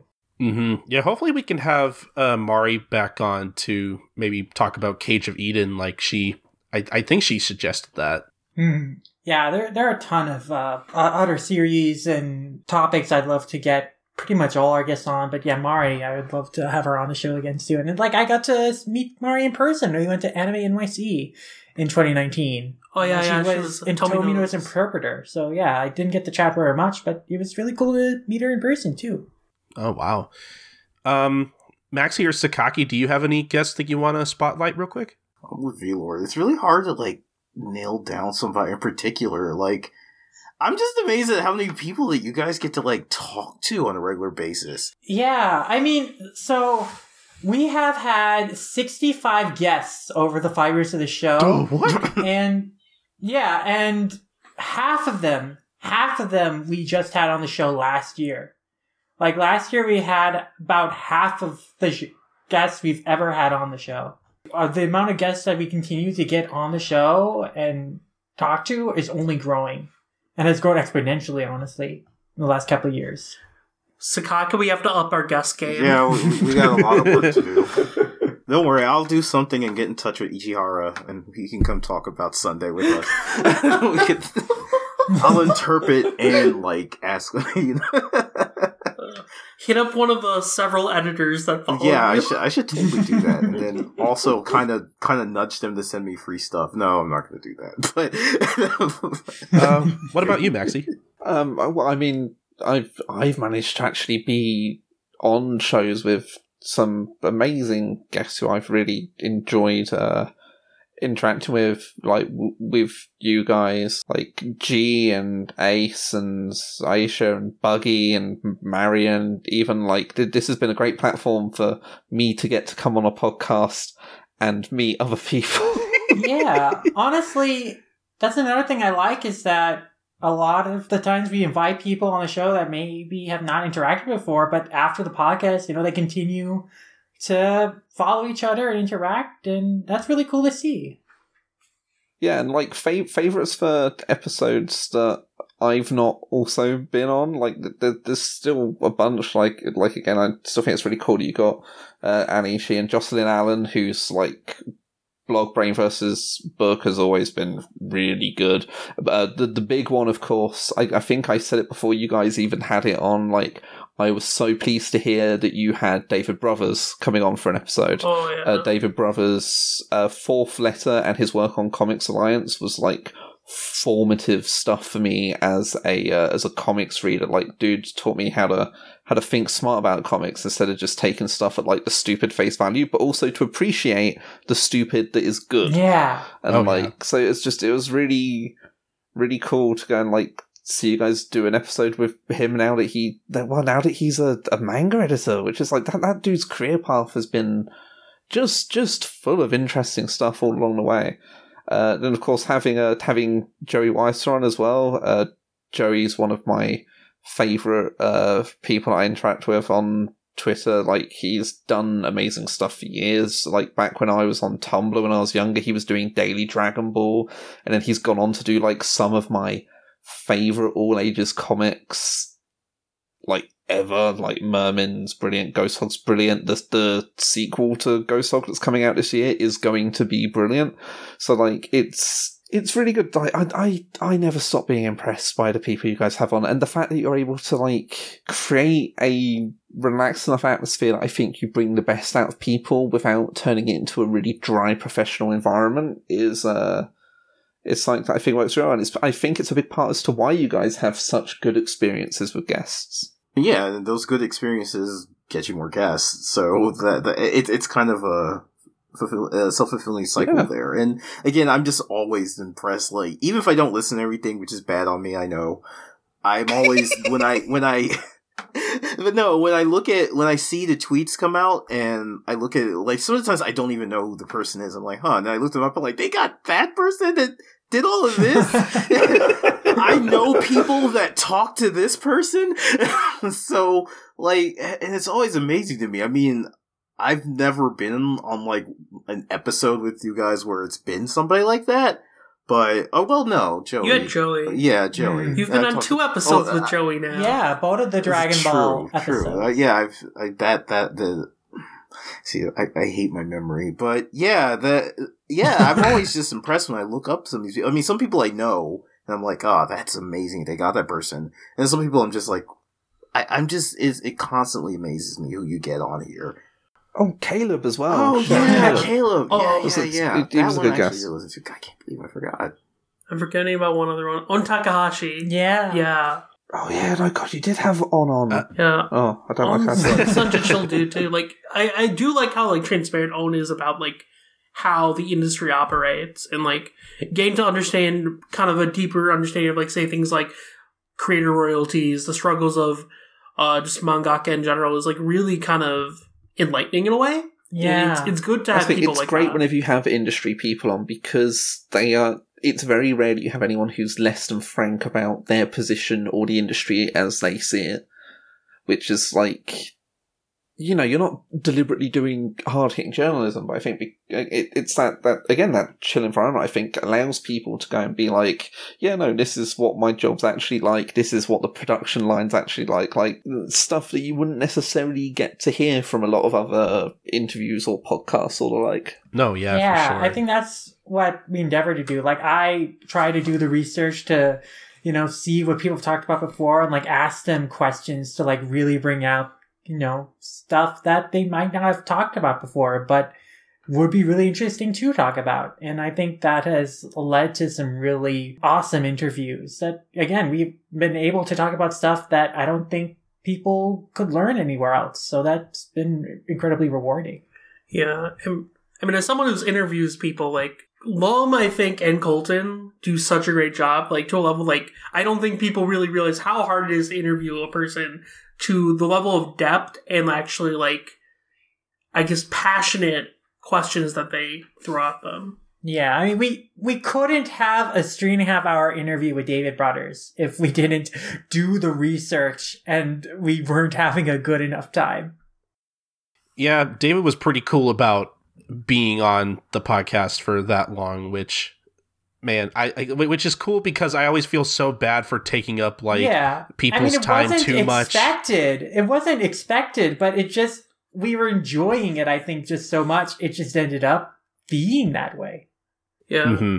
Yeah, it's like whenever people, including me, give you guys crap over the length of your episodes, like, it can't be said enough that so much of that just comes out of the organic ease at which people fail to shut up because we like talking. Yeah, like, when you're interviewing someone, especially, like, you can definitely tell when they're really into the conversation and when they aren't. And Yeah. I can't really think of a time on Manga Mavericks where you've had someone on for an interview and they just aren't into it, because you always find that perfect niche. And I'm always nervous before every interview too, because I'm like, I want to have like conversations where you gotta keep the guest engaged, but like, I'm very grateful that, you know, so far it seems that they have enjoyed them. And I think one of like the most rewarding moments was, I interviewed Erica, and afterwards she said, this was a really great interview. You did a great job. And I was like, wow, that was very humbling. Yeah, it's totally a useful thing, and I think the research plays a lot into that as well, because, like, I'm trying to think what it was. I think it was the famous story is someone interviewing Harrison Ford, and they got a good interview out of him by talking about carpentry, because they had a common history in it. And it's like, it's stuff like that. It's like, I think Seth MacFarlane saying when he started working with Patrick Stewart, instead of talking about Star Trek and that, he was just like, man, I loved you in I, Claudius, and that just immediately, like, eased things out. Yeah. It's like having that rarer touchstone on something that they're more passionate about than just the obvious things, Like, say, like, I'd never be able to do an episode with David Brothers, because it would just turn into the Chris Farley show, Like, I'd be like, you're awesome. Yeah. That's funny you mentioned that too, Maxie, because I recently did an interview where, like, it was supposed to be for a very specific series, but we got more out of the interviewer, like, just by having them talk about another series that was completely unrelated. But yeah, it's finding those right things. Like, sometimes you maybe have to work a bit on your toes or kind of go with the flow, but really understanding how to create those meaningful conversations is, like, the key attribute of a amazing interviewer. Mm-hmm. Yeah, I just want to say I think all the credit goes to Lum. They are the ones who work the hardest on these interviews. I think 100%. They are way better at, like, handling, like, interview type stuff than I am. So, like, it's so I just want to give Lum all the credit possible, because without their help, I don't think that, like, all the guests we've had on would be possible, quite honestly. So thank you. I mean, again, I'm just honored and humbled to have been able to talk to so many amazing people and to have such amazing conversations with them. So, I put in the work to make that possible, and I'm glad that, people have responded really positively to it. Mm-hmm. But we should talk about some of our listeners' favorite guests, because I thought this was interesting. Yeah, so there's a tie for first in terms of our listener favorite guest, each with 6.7% of the vote.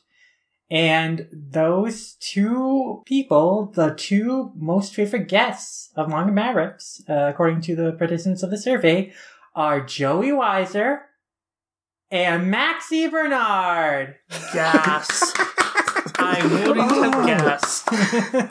What the fuck is wrong with your listeners? Maxie, stop that. We love having you on, and quite honestly, like, I think recruiting you for Manga Mavericks is probably one of the best things I've ever done for this show, and I mean that too. Yeah, I'm incredibly pleased. Again, if it weren't for Manga Mavericks, I would have dropped off the map in a lot of ways over the years. So, like, I very much appreciate getting to be on here and continue to be on here, and, like, again to get to go and interact with other amazing guests by, like, sneaking into the show frequently. So, like, I'm 100% flattered. That's wow. What the hell? Looking on here too, Sakaki did really well as well. I mean, oh yeah, we'll get to that. Okay, so we have a multiple way tie between 4 people for the second most voted on guests. So 4 people basically all tie with 5% of the vote share. And those people are, yes, Sakaki, and as well as Casey, Erica Friedman, and Caleb Cook. I forgot that you guys had Casey on. That was a while ago. That was a while ago. Yeah. We had Casey on one episode, but still, all these years later, he remains one of our most favorite guests. To be fair, it's a really good episode. Yes, it is. I mean, not for nothing, but God, it was a very good one. It'd be really good to get Casey on again one day. We have especially plans. Now that he's finally, we have plans. Yeah, now that he's actually finally sorting out having a computer and stuff. Yeah. A lot of roadblocks for that in particular, but we're constantly trying to find a place to have them back on. Don't you worry. Casey's like a rare Pokemon. Excellent. You have to find the perfect time to get him. That's the thing. You have to, choose your moments to pull the trigger on the best of the best. Very true. But yeah, Sakaki, how's it feel? Why? So what I'm getting from this is that Sakaki is the next Caleb Cook. No. Oh my gosh. No. I'm not saying that in a like Caleb's Caleb's got like a power level that I just wriggle like a worm before, and I'm still amazed. Like I'm sure I've said this millions of times already. I'm still amazed he recognized me at Anime NYC when I've talked to him like twice. So great. Like we were at what was it? The translators like panel, and it was him. Jenny McKeon. Yeah, Jenny McKeon. Jack Davison. Yes, yes. Brandon Bovia. Yeah, Brandon was there. Yeah. Christy was there. Yes, Christy, and that's another funny story. But yeah. So like afterwards, they had the panel and everything, and it all ended. And like I went up to Caleb, and I was just like, yeah, it's before I could even say who I was. He's like, oh, you're Sakaki from Twitter, aren't you? I'm like, what? How do you know who I am? And I think you underestimate your own clout. What clout do I have? A lot of people on that panel recognize you. Remember, Christy was like, "Oh, you and Jekka, you're married." Or, that was the recognize a married couple. Yeah. So okay, the whole thing with Christy is like, so I mean. Anybody that doesn't follow me, my girlfriend, Jekka and I, we make jokes about, we even had this whole, like, thing around my birthday where we both put husband and wife in our Twitter profiles, and I got a bunch of DMs saying, when'd you pull the trigger? Why didn't you tell us? So now if you go on Twitter, both of our handles are, like, not married. But, that's where that lore came from. But anyway, Christy because we do that, Christy kind of got the idea that we're married. So when I met her at NYC, she was like, and of course she's a sweetheart. Like, she's always like, I can't wait to meet you. And I'm always wondering, like, why? What did I do?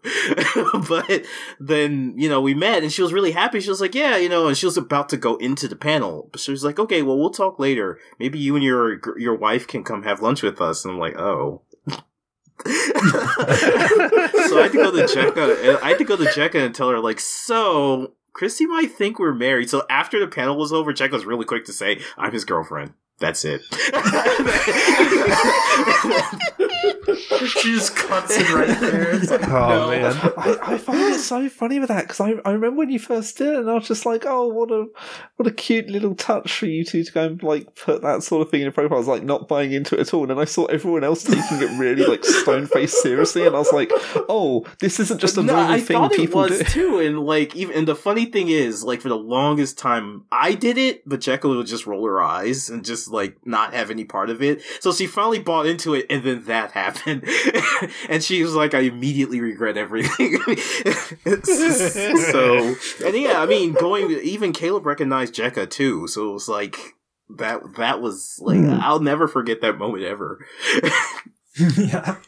God, but like, I don't know, I think you undersell yourself sometimes, Bomber, because like, you've been around in like a fan translator capacity for, this is going to make it sound like I'm trying to go and call you old, but you've been around for a while, and like with very much a signature sort of stuff you work on. It was the Fukichi Sawasa stuff, it was Gintama, much to your chagrin. Like, and I think you then, by doing the Shonen Sunday stuff as well, like branching out into that and away from just doing translations all the time, and like, and also you put your face out there. You're a recognizable person because of that, for better or worse. I'm sure I hate putting my face out on the internet anymore, but like, you're notable. Like, I mean, if people think of like fan translators who like are more than that, or someone that like they can recognize, like Bomedy Rufy gets named a lot.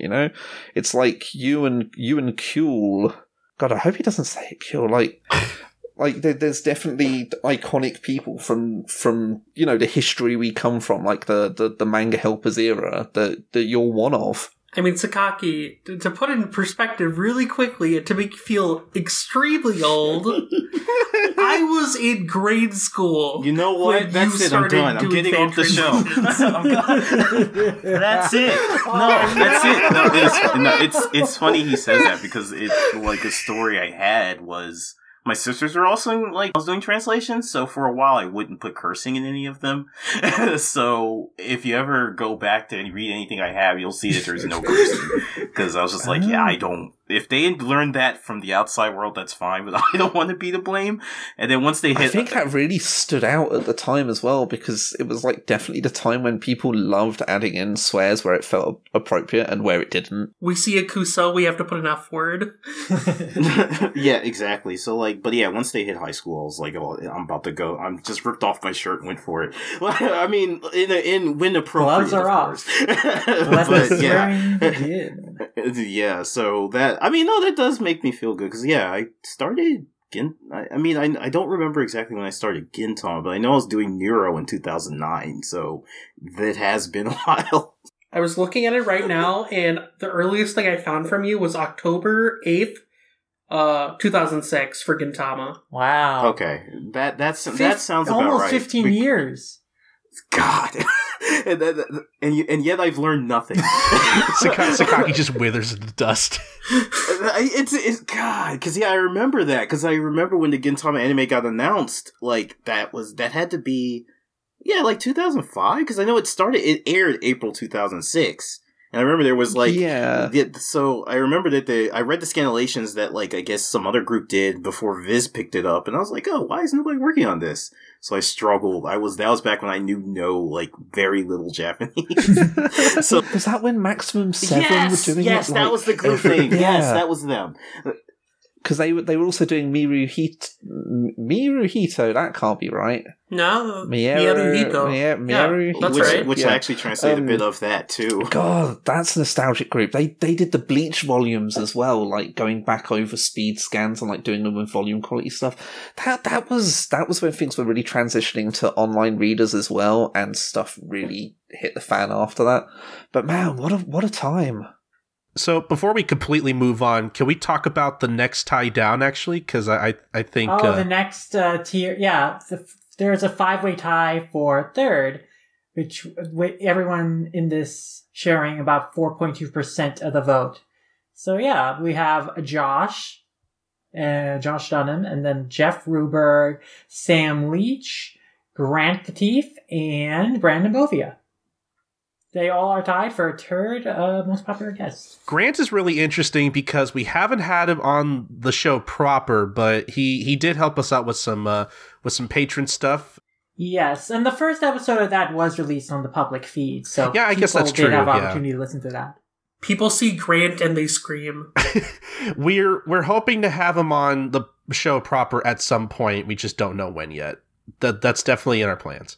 Josh, Jeff, and Sam, they were on our show a lot. It's been quite a bit since we've had them on last, so hopefully we can find opportunities to invite them on again in the near future. And Brandon, of course, we had on 3 times on the show, I think. So yeah, I think we continue to have opportunities to invite him on again because we enjoyed talking to him. Yeah, I mean, Brandon's a champ. We definitely need to have Brandon on again at some point, but absolutely. Yeah, but yeah, I think out of everyone we've had on the show, though, like everyone that got the top votes are all like really good choices. Mm-hmm. I mean, again, as hosts, we do have to say that we of course enjoy everyone we've had on the show, and so yeah, a lot of good guests all around, and can't wait to have even more special guests on in the future. Yeah, our guests really make a lot of our episodes, so it's going to be interesting. Now we're going to get into the big categories. The favorite episode, starting off with the favorite Manga Mavericks proper episode. Mm-hmm. And I think to save time, we should I think we should limit ourselves to like our favorite episode if we can. Yes, so our personal favorite episode of the show, like, what is it? Well, who would like to start? I mean, there's been so many over 5 years. Again, nearly 150, so... I know it's going to be hard to choose. And anyone want to throw one out there? It's the Sleepy Princess episode. I'm sorry, there is nothing better than a whole episode where we're trying to talk about one comic and me and Bomber will not play ball with you at all. Just keep going off on tangents. That one was so fun. It goes from being like insufferable to the funniest thing in the world, and then just straight up becomes like such a great love-in for Shonen Sunday as a whole. Like, yeah, it's I think a true sign of how just letting people loose to like do whatever with your episodes is somehow both a curse and the best thing in the world. Yeah, it's just it turned into a Comey episode into a Shonen Sunday episode. It's just and then weirdly the Comey episode happened and we were really well behaved. I think because like in Sleepy Princess there really isn't much to talk about, because let's face it, like it's a pretty static formula. Well, I mean, if we had more than one volume to talk about, maybe. Yeah, but like based off that first volume alone, like I feel like we kind of drained our thoughts pretty quickly. Uh-huh. And then it just evolved into Sakaki's usual Sunday talk. It's weird. I think my main memory of that entire episode of actually talking about Sleepy Princess is talking about something that only actually came out in the volumes very recently, which is when the cleric keeps reviving the princess from going to sleep, and like at one point it just goes into English, and she's like, "Good morning." He's like, "Bad morning." And as it turns out, in just the translated editions, they just kept that without like doing anything, and it just reads like a complete non-gag. Oh my god, that's pretty good. I mean, Sakaki, it sounds like you agree wholeheartedly. Yeah, I agree with that one. I mean, the manga fights ones too, but again, I don't thinking about that. But we'll get to those, yeah. Yeah, but, that's a different category. That's different. Okay. If I were to say mine right now, it would probably be the first Jason Thompson one. What's the title for that? Like, you can only meet Toriyama once. Yeah. Oh, that one's great.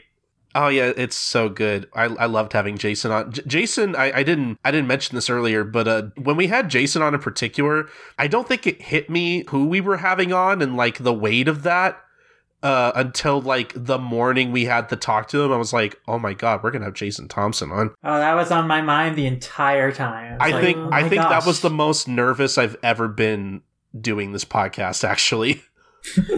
Usually other times I'm pretty okay, but that one, like, wow, it just hit me like, oh, this guy is like kind of responsible for us being able to read Shonen Jump at all.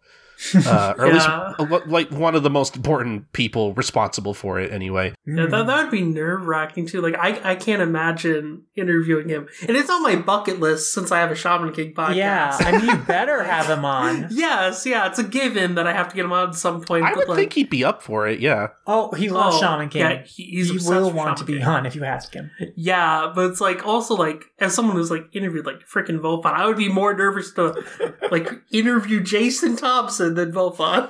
If I had to put an episode out there, and I feel bad because I feel like I might have picked this one before, but like generally when I think of like my favorite episodes, the one that comes to my mind is our Bakuman episode.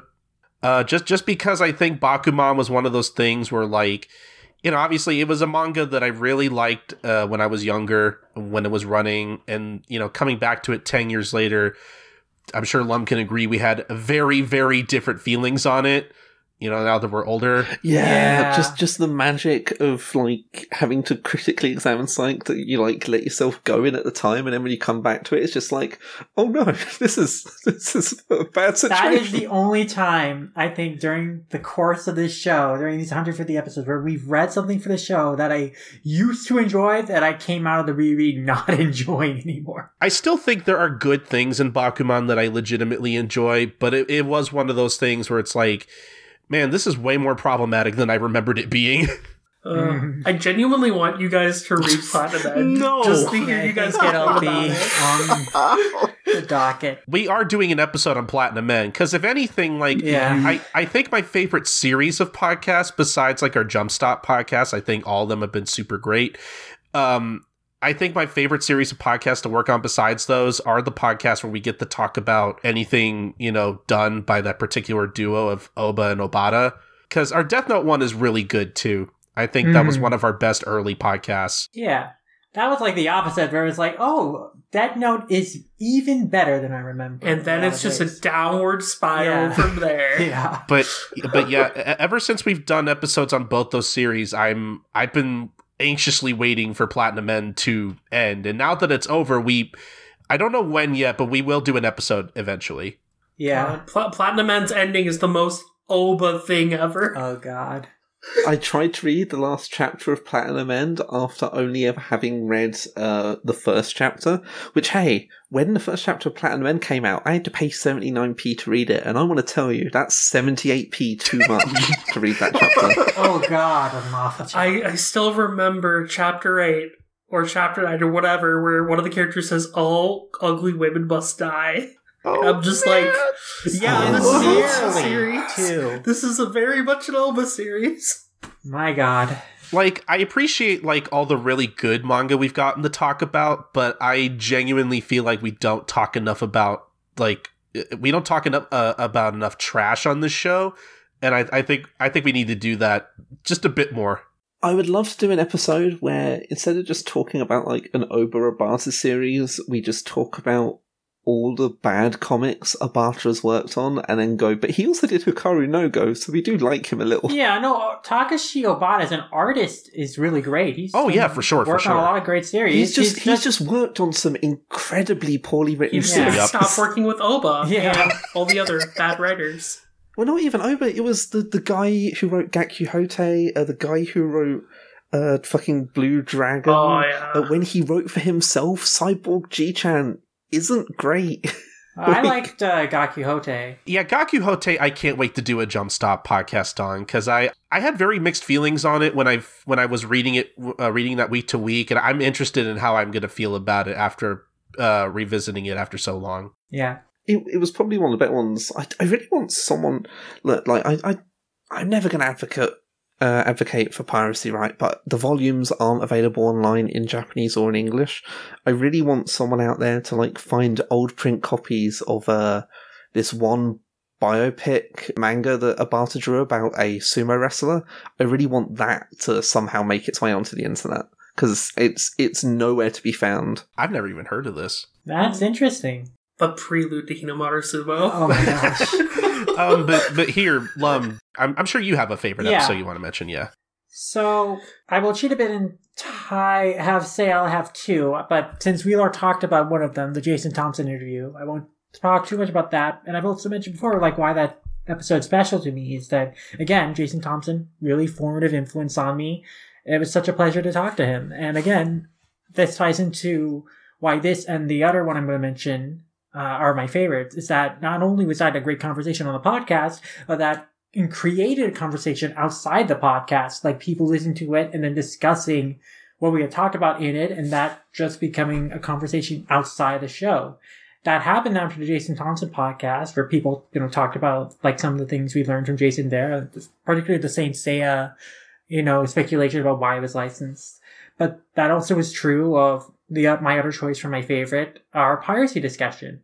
And that had generated the most conversation outside the show out of any of our podcasts. So many people weighed in on our conversation, and it really created a very interesting discussion and gave even more food for thought that we didn't even talk about in the podcast. So the conversation just evolved outside the podcast, and we had so many people weigh in on it, like On Takahashi and Enma Hanashiro and Ashley, and just... It was great to see so much participation and just a lot of people sharing it, as well as just, creating a new conversation about the topic because of the show.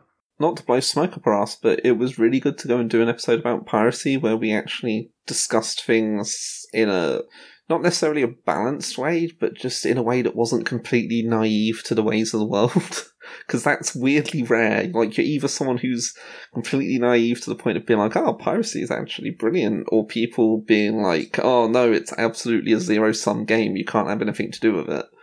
It was good to find a new path somewhere between the two extremes. Mm-hmm. Yeah, so, for me, that was just incredibly special the fact that, not only was our conversation so incredible, but the fact that, inspired conversation outside the show. That to me is like really impactful, I think. Oh, no, yeah, for sure. I agree. But yeah, I guess we should take a look at some of the episodes that got the most votes. Yeah, our listeners, their favorite episodes of the show over the past 5 years. So we have a lot of episodes, obviously, 150. A lot of them got at least one vote, so we're not going to go over, we haven't gone over everything in the past categories too. But there is a 4-way tie for first place, in which each of these choices getting about 3% of the vote each. And those episodes are episode 7, Today Crunchyroll, Tomorrow the World. Episode 29, One Piece has a lot of copies in print. Episode 127, Cross Manage. And episode 146, Fruits Basket. Oh, man. I feel so bad that I didn't have the time to read through Fruits Basket to be able to come on that episode in particular, but I'm sure it was a good one. Yeah, I really love the conversation I had with Ellen and Kayla, really digging into the themes of Fruits Basket and characters, and just that gave me the chance, finally, the opportunity, the reason to finally read through the entire manga after, the anime being formative for me as a kid. So I really appreciated getting to just get a chance to experience that whole story. And it was very, very impactful and a great read and a great conversation that came out of that on the podcast. So I'm glad listeners enjoyed it too, that they really enjoyed our conversation on the series. Now, I'm really surprised about episode 7 and 29. I admit, early episodes of the show, especially the news-focused ones, are not ones I think about a whole lot. Me neither. So, no. I was surprised that a lot of our early episodes got quite a lot of votes. Maybe because our early episodes, I don't know, and admittedly, this is something that we don't normally have a lot of time for nowadays because we always have so much to talk about per episode.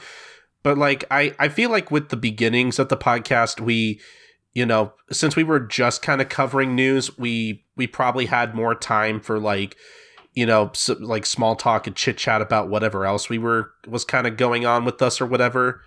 That probably makes those podcasts feel a little bit more personable comparatively. Maybe. And I mean, part of that is also because we were still trying to find the format of the show. We were still kind of figuring things out for a while there, I think. So it was still raw and fresh. Yeah, I guess, new listeners do go back and listen to the early episodes, and I guess a lot of people still really enjoy them, even though a lot of them are talking about old news. But so episode 7 was specifically talking about Kadokawa's partnerships with Crunchyroll and Yen Press, speculation about the Death Note live action movie, and it looks like, I guess, there was a Q&A we answered on it, but, going and looking at this episode, this, episode description is giving me a whole lot of things that have not aged well, because I was very enthusiastic about the Kimagure Orange Road Kickstarter from DNP, and it was things that, precede unfortunate events right there. How naive and green I was, but, yeah, I mean, I guess people liked the discussions we had on that episode. And then in episode 29, I guess we talked about One Piece having 350 million copies in print at that time of recording. And otherwise, it looks like kind of a regular news episode. So I am a little surprised. There must be some funny, interesting conversational bits in this podcast that I'm just not remembering. But yeah, this was another surprising one that got a lot of votes for people's favorite episode. Yeah, it's hard to say, but I'm glad that our Cross Manage episode got some votes, because that's probably our best Jump Stop podcast so far. I agree. I think that Aisha and Marion, their experiences just added so much to that conversation, and it was just a really incredible discussion of that series. And I think both our Kaito episodes are among our best, and I think our listeners, based on the results of the survey, definitely agree. We've got to find a way to do that Buddy Strike episode, man. We've got to get the trifecta. Some way, somehow. Yeah, hopefully. Oh, man. I guess, do we want to move on to the next category? Yeah, now let's talk about our fan favorite Manga Mavericks at Movies episode. Not as many episodes of Manga Mavericks, and technically a year younger than Manga Mavericks. It started in 2017, at the beginning of 2017. So it's only technically 4 years old, but we also included every episode of At Movies on here, at least at the time the survey came up. So like 45 plus like some of the bonus episodes that were on the Patreon that I also posted on the free feed as a sneak peek. God, I can't believe there are that many episodes of this podcast. It's just something I didn't really think about. I can start off with an easy one and just list my favorite one, and that's probably the one you guys did about Hunter x Hunter: The Last Mission. Yeah, that was we really went into that one, didn't we? It was all Zushi's fault. Oh my god. The fact that we could utilize our Zushi is the worst in-joke between ourselves on this podcast was very funny. It's funny, for like years before we actually watched the movie, I always said, hey, this movie's probably bad because Zushi's in it. And then, like, literally, the reason, like, Gon and Killua are at, like, the place where it is because of Zushi. It is his fault they're even there. The squad even happened. The best part, too, is, like, there's this one fight where, like, Gon decides not to kill the bad guys. His reasoning's, like, not like, oh, killing's bad. It's like, no, these are Zushi players. I have to leave them for Zushi to fight. Oh, man. The variety of that movie is so bad. Oh. I guess, Max here, Sakaki, do you have any favorite episodes of this one in particular? I had to think about this. You definitely feel free to jump in here.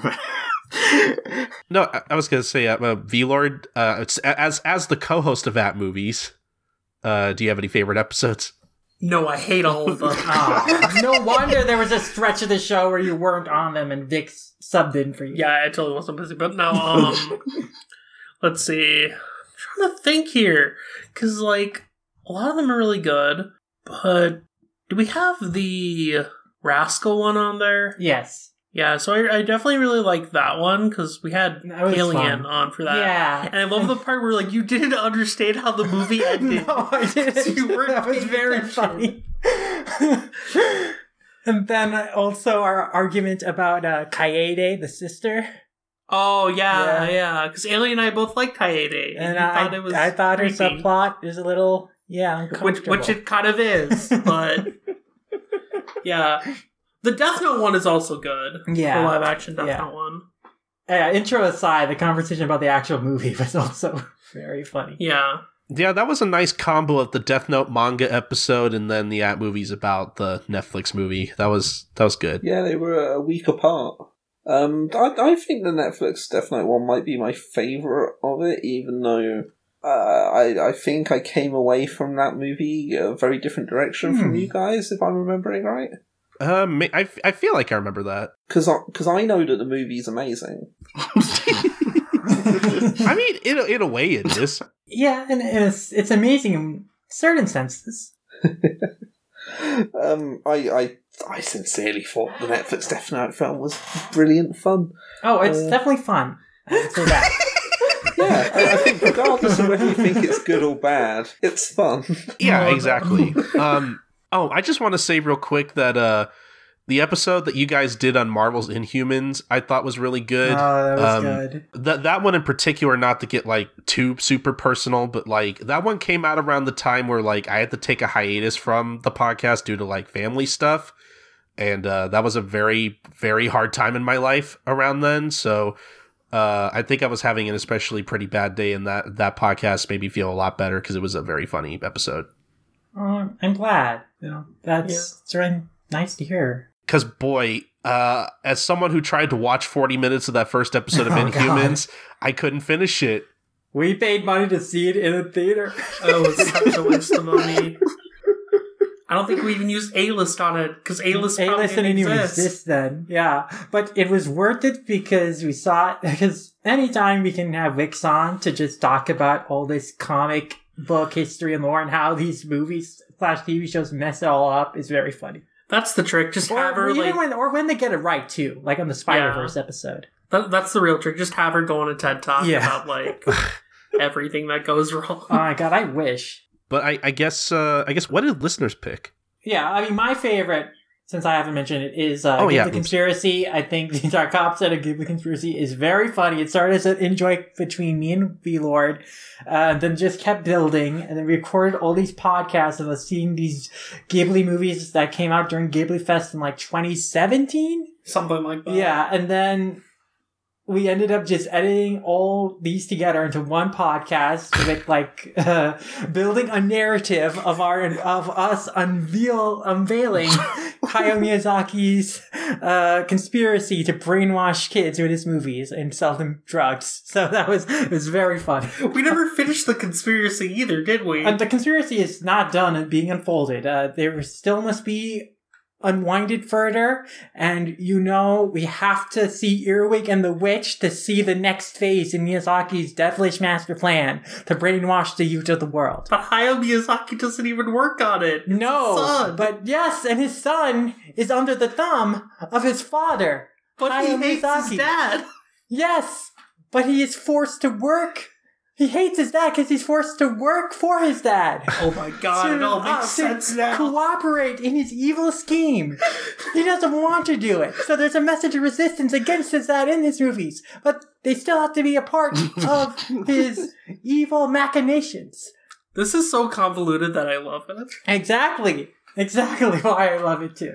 And it's the editing on that is also great with all the ominous music and the narration of, like, in the interstitials transitioning between one review to the next. And also the great part about it is, like, it's not just us going on the conspiracy tangent, but also actually genuinely talking about the movie and what makes them interesting and good and breaking them down thematically and narratively and all that. So it's like the part I like about it is that we're genuinely reviewing the movie as a movie and what makes it good on technical merits, and then we're off into this bizarre conspiracy discussion too. Yes. And we must continue to expose Miyazaki's plans in all his movies.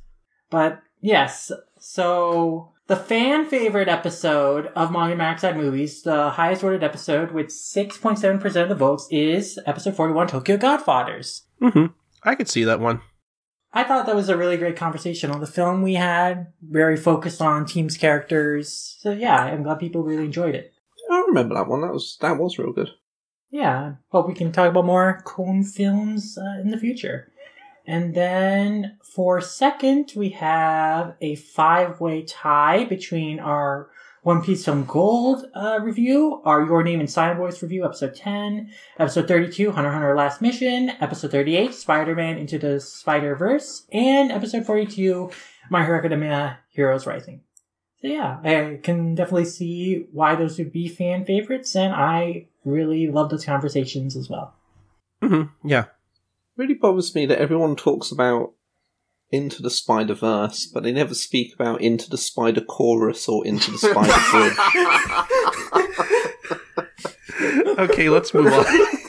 Yeah, so the next show we're going to talk about has been a little bit on a hiatus, but we are planning to bring it back this year. We did record another episode of this that I hope to have out soon, and that's Manga Fights. So there's only a few episodes of these, so pretty straightforward, but, everyone who was on the show has been on a Manga Fight. So what are your guys' favorite one? I know this one's kind of hard to talk about because I know we feel differently on this individual in particular, but I genuinely, like, when I think back on it, I think our Toriko Manga Fight is genuinely pretty good. Mm-hmm. I remember Maxie having a lot of really funny banter and answers for that, for a lot of the questions on that one. Mm-hmm. I had, like, handwritten notes for that one, so I was, like, ready to go. Sakaki, which one is your favorite that's totally not the Yusei Matsui one, because that was the only one you were on? Wait, I was on the... Was that the Demon Slayer one? You are on the Demon Slayer one, which is the next one to come out. Does that count though? It's not out though. You know, why not talk about it? Why not talk about it as a special preview? Honestly, by the time this is out, that might be out. I'm not sure. It doesn't matter. It'll be Okay, out. I wasn't aware it wasn't out. I'm sorry. No, it's Or okay. you can talk about it. You can give a preview if people haven't listened to it yet. Okay, I mean, I don't like talking about the manga fights because it's only because I suck at arguing. I'm just a person who will instantly fold. Like, as soon as somebody says, like, as soon as somebody raises their voice a little bit, I instantly fold, so I suck at these. And I really hate the Demon Slayer one, in a very loving way, because I had so many good points after I was knocked out. You really did. And I was just like, I could think, then I had no pressure, so my mind was clear, and I was able to think. But like, during, I can never think of, like, I'm that guy who will be like 5 nights later after argument will shoot up in bed and be like, well, this great comeback, and I'll be like, fuck everything. No, I'm totally like that too. Yeah. So, but yeah, I would say the Demon Slayer one is just my favorite, just because like Marion and V-Lord had some like really excellent points. Oh, the ending of that one. And it was amazing. Yeah, the ending too was amazing. Man, you guys are making me want to listen to it. Yeah. So you should be able to soon. Yeah, I mean, I think Sakaki and Mira were kind of taken aback at, like, how I ended up debating Demon Slayer. Oh my god. 'Cause, like, your choice for what Pokemon Nezuko would be. Oh my god. That drew us for a loop. What was my choice? I don't even remember. Do I want to spoil it here? No, Let's not spoil it. Yeah. Yeah. Let's save it. It's out there. I'm gonna have to read all of Demon Slayer just for that. It's funny though, because like on DSP, I try to be like a bit less talkative because I have to do all the editing. Mm-hmm. So it's easier for me if like Marion and Sakaki do a lot of the conversation. That is a smart move, actually. Yeah. Don't have to edit what you don't say. Exactly. But on that podcast, I just went all out because I'm like, okay, I'm not editing this. I'll just like go all out. I want to win. Yells loud you can, clip the audio, do what you can to make it a nightmare to deal with. Whips up my collar, goes into business school mode, whips out my degree. He went into total argumentative breathing, and it was amazing. Maxie, did you throw one out there? I didn't throw one out there. Did I do 2? Did I You were on Toriko and JoJo's. I think the Toriko one was funnier to do. Like I was really pleased how it went in a lot of ways. The JoJo one I think I enjoyed more on the whole.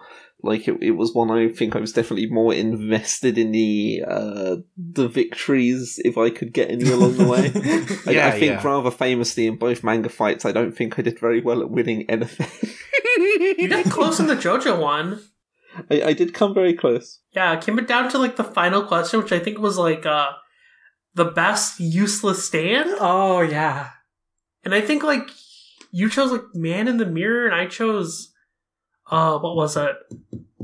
The Sun. Oh god, yeah.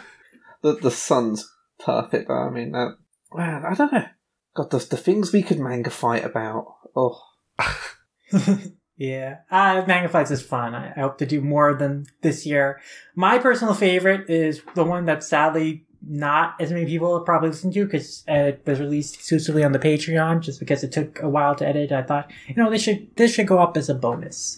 And that's the Monster Girls manga fight between Vix and Ethan, where they spent a month reading every Monster Girl manga available in English. And so by the time they debated on them, they were super knowledgeable and passionate. And we had a lot of fun topics and conversations on Monster Girl manga related categories, including what Monster Girl Wheelord should be. What? I think I just repressed this episode for my memory.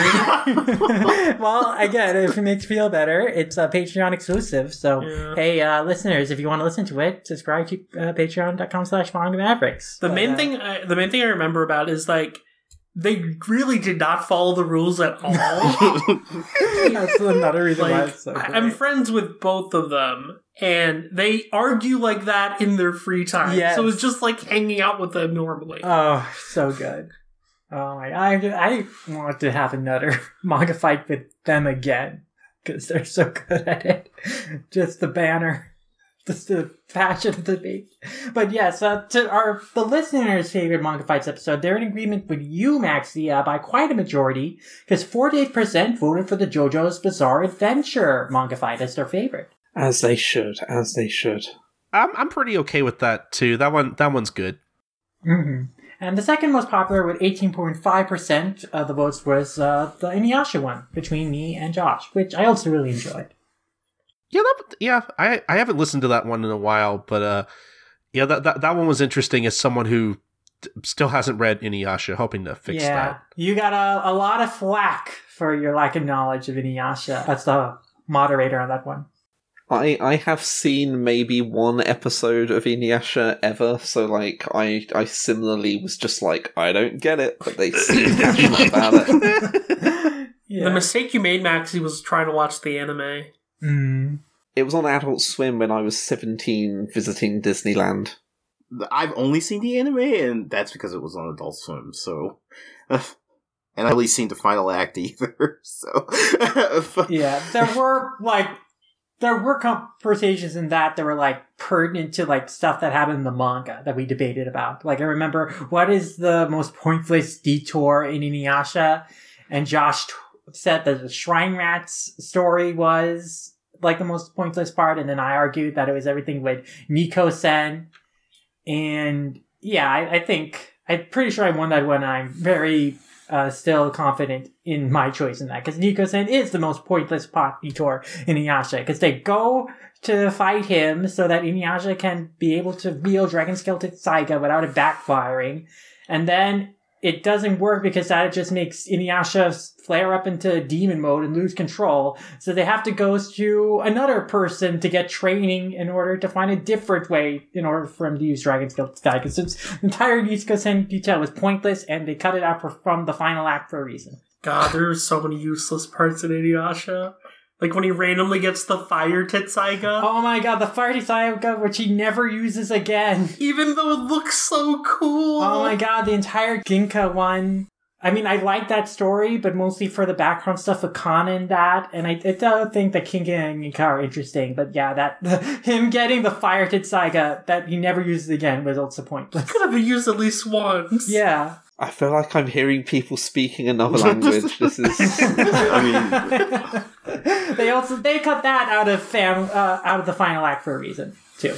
But, I mean, speaking of Takahashi series, the next question was favorite Lone Squad episode, which is another kind of easy one because there's only 3 out so far, though the 4th one should be out by the time you're listening to this, because I actually just finished editing it, and we'll be posting it after finishing recording this, so... Yeah, you can look forward to that. Me and AC are planning to do it monthly on a regular basis from now on. We got a schedule planned. But yeah, it's 3 episodes so far, talking about our experiences with the series, and this is new release. And then 2nd episode, we talked about the anime. 3rd episode, we talked about basically the first 5 volumes of its release. Have you guys listened to this? And if so, what are your favorite episodes? I have listened to every episode, and I mean... I think my favorite one is probably the 2nd one, just because I thought it was interesting to hear about the Urusei Yatsura anime in particular, considering I previously tried to watch it over 10 years ago at this point, and I wasn't super into it, but now that I've read a bit of it, I'm more interested in watching and reading more of it, so I thought it was just interesting to hear about the anime, considering I don't have a lot of experience with it, so... I'm embarrassed to say I've only actually finished the first episode, but I did like it.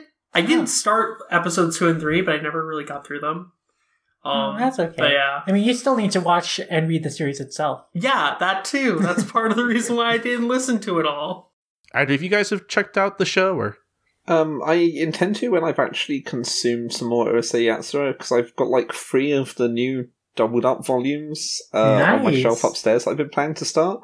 But my literal only exposure to the series is the BBC dub of it, which is Oh my god, that's got to be a topic me and AC talk about on the show. Urusei Yatsura's weird dubs. I wish it was a thing they actually committed to outside of it just being a goofy little segment to another show. They really could have gone all out on a full show of the BBC dub. Oh my gosh, yeah. But no, I fully intend to start listening to Lump Squad once I have any basis or understanding, because it seems like a real good project.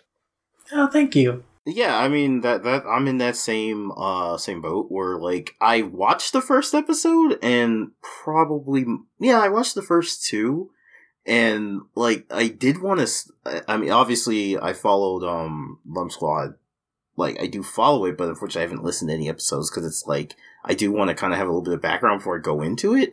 But from what I've like watched of Urusei Yatsura, it seems like a lot of fun. And with the new manga coming out, that was something else I wanted to like review for WSS TV, but I don't really have anybody that can. And every time I want to do, V-Lord knows this. Every time I want to do a review and I'm going to sit down and do it, then like Shaggy will drop something like, "Oh yeah, we got an interview with Ichihara here." And I'm like, damn it. And then, or something will come out, like an interview with like Takahashi, because I remember when Yashahime started, I was like, okay, I'm finally going to review things. Then it was like a whole bunch of Rumiko Takahashi interviews came out. I'm like, guess I should translate these instead. So, like, I do want to, like, sit down and read. That and Maison were two things I want to sit down. I started watching the Maison anime, at least. I got to, like, episode... I don't remember what episode, but I do remember it was when, Godai's, like, grandma showed up. And yeah, I got to that, and he was, like, hiding out so he could, like, pass his exams and everything. I got that far. So, but I haven't proceeded. I haven't gone any further from then. Both Jekka and V-Lord have both said the anime is great, so I am looking forward to it. I am. Yeah, and I'm very grateful for you translating those Takahashi interviews, because those are a wealth of knowledge. Yeah. And at least we can use those as an example that the distance herself from Yashahime, because she was just like, Exactly. Yeah, I mean, she makes it clear that she did not have much to do with it. She just let them do their own thing. She just did the character designs. Yeah, she did the character designs, and I mean, it is a little bit kind of worrying that she was like, I trust Sumizawa, but... Mm-hmm. But maybe you should have trusted them less. Yeah. At least it makes it easy to write that show off. Yeah, now we just have to wait for it does not fit into manga continuity at all with the stuff they've done in the show anyway. So. Yeah, I mean, but she did straight up say, I considered Inuyasha to be complete. This was not my idea. So, yeah. Treat it as the Dragon Ball GT of this franchise. Yes. Except worse. Yashahime honestly is worse. Oh god, yeah, that's no question. Unfortunately, unquestionably.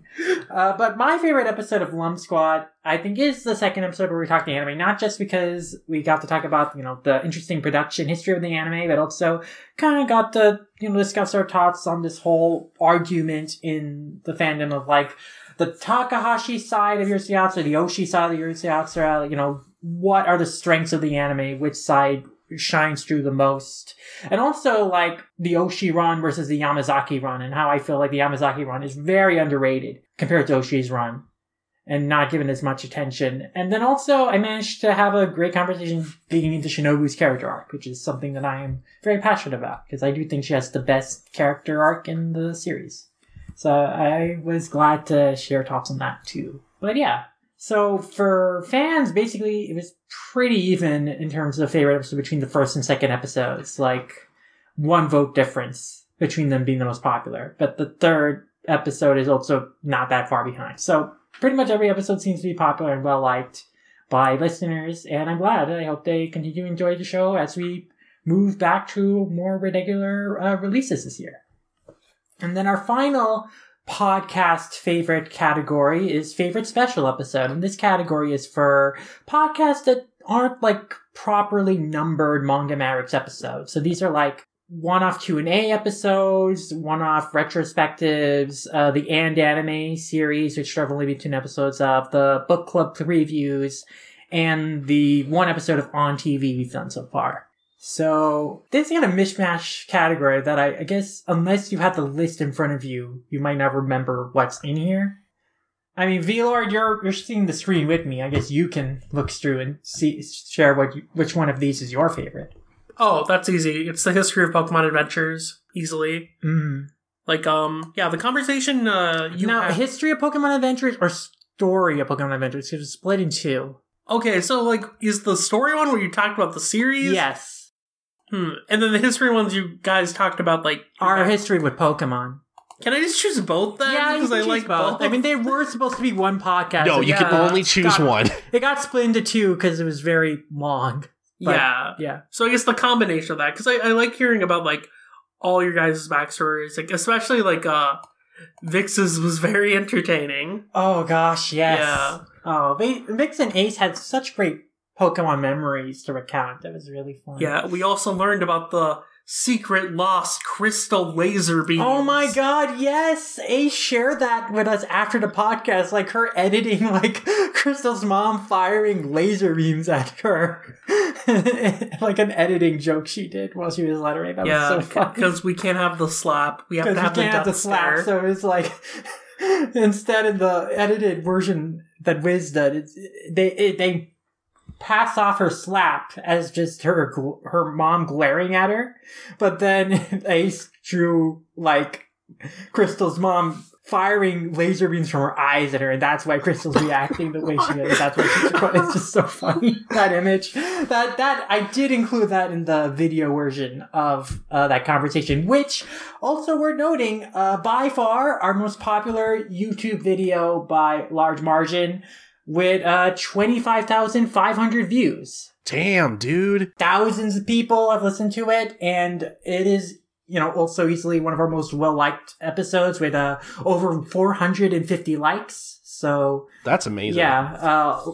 Most commented episode 2 with 45 comments. So a lot of people have really responded to and enjoy that podcast.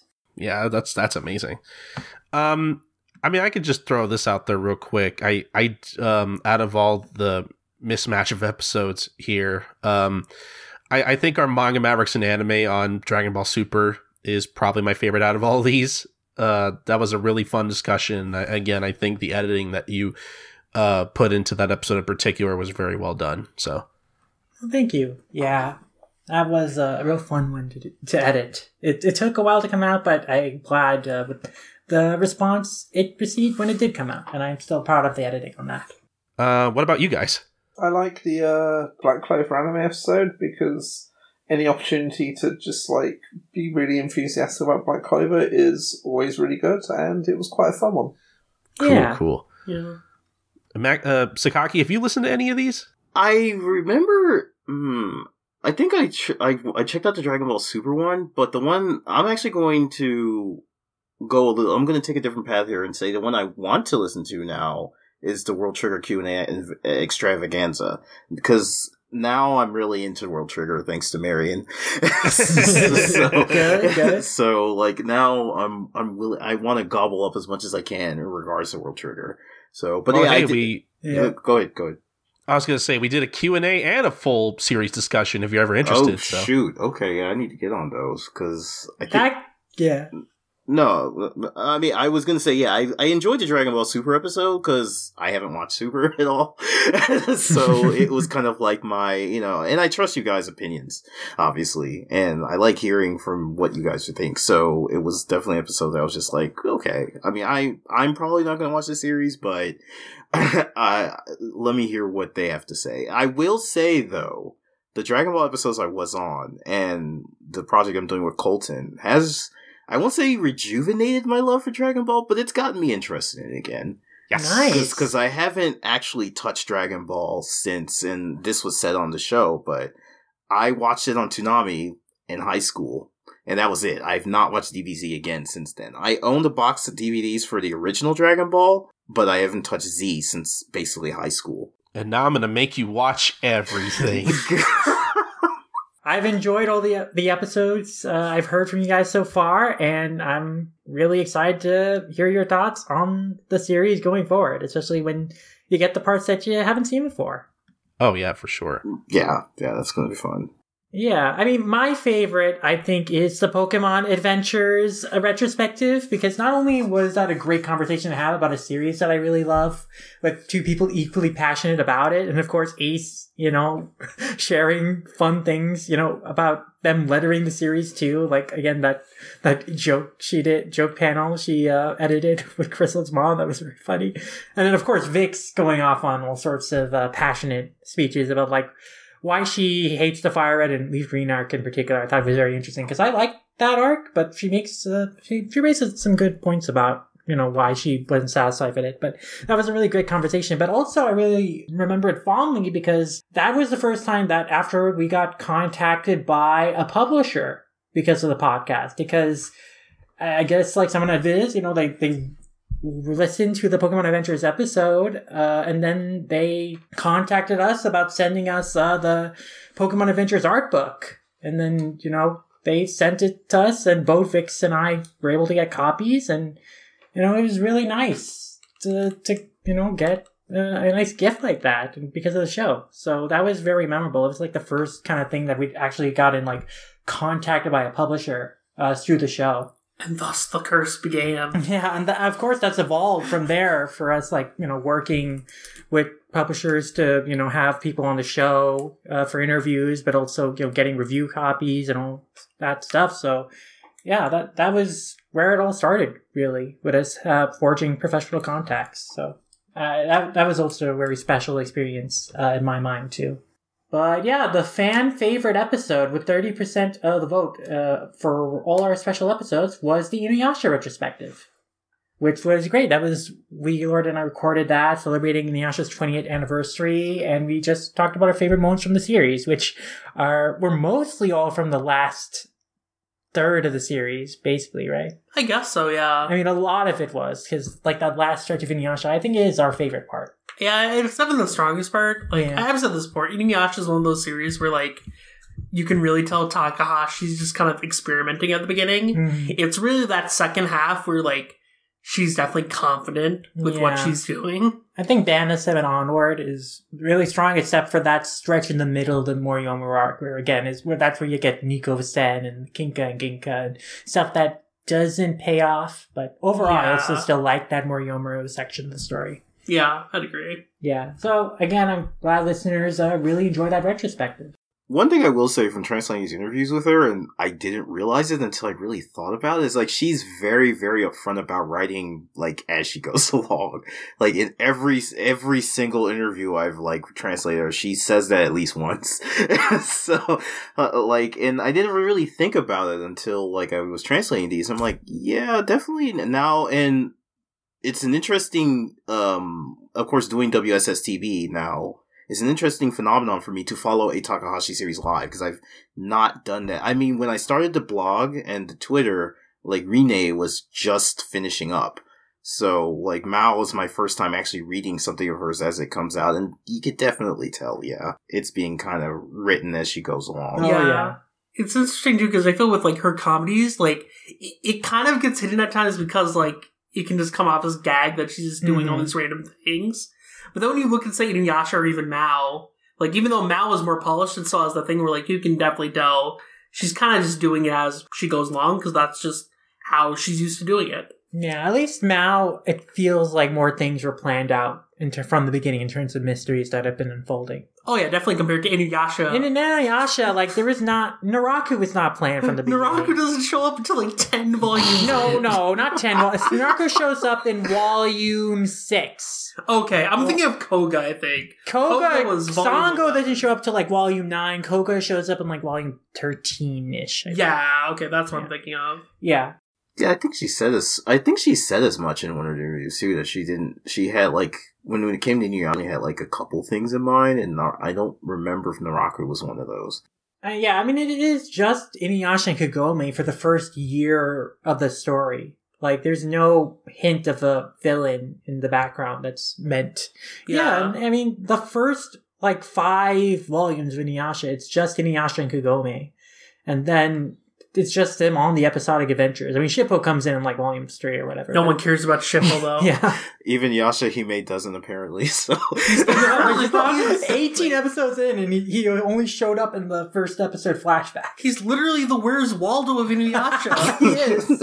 I joke about this, but there were times reading Inuyasha it was like, oh yeah, Shippo's here. He just pops up. Then you have to look at the old panels like, oh, there was Shippo. He was like right there as a tiny dot in the background. It contributes so much to this story. That's besides being cute comically. But yeah, Inuyasha, listeners really love the retrospective for that. And more incentive for you to listen to our World Trigger Q&A, Sakaki. Second most popular special episode with 13% of the votes was the World Trigger Q&A. Hey, there you go. But now we're going to move on to discussing some of our listeners' favorite Manga Mavericks moments. Which I think will be easy because, like, a lot of the comments that we got essentially boiled down to, I can't remember a lot of moments. There were a lot saying that, hey, everything is our favorite moment, or, there are a lot, so I can't think of a specific one, just keep up the great work. So, yeah, but there were a few specific ones that people mentioned, like, people like it whenever I call out V-Lord's bad sleeping habits. People like manga fights. People like the get out of here V-Lord bit. People like Vinland Saga. That's my favorite Manga Mavericks moment. We've talked about Vinland Saga a lot. For favorite moments, some people have chosen specific podcasts, like a Lum Squad, and one person said their favorite moment was like the entire Spider-Verse episode. A lot of people enjoyed the conversation about Fruits Basket and the character backstories and every character's personal flaws, and I agree that was really great conversation about those characters. They enjoyed the Aiden talking about, the Yoka Urisawa exhibit. My favorite comment so far is in all caps, I cannot choose just one, so everything. Yeah. Also, out of all the comments here, and I promise I'll try to make this quick, but I do want to read this one that we got here, kind of one of the longer ones, but I thought it was pretty good.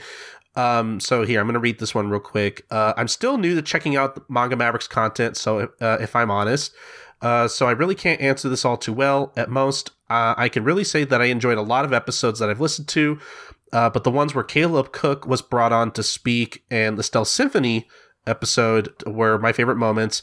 The first because I look up to Caleb a lot, and not only is he my friend, but he's a translator that inspires me to somewhat consider being a translator myself. So I appreciate Manga Mavericks in giving him a platform to speak, which I appreciate the comment there. The Caleb Cook interview was very good. I really enjoyed that one a lot as well. But just to continue, the second because Stealth Symphony is my favorite Shonen Jump manga, and as a very huge Ryoga Narita fanboy, it's nice to see anyone talk about his works.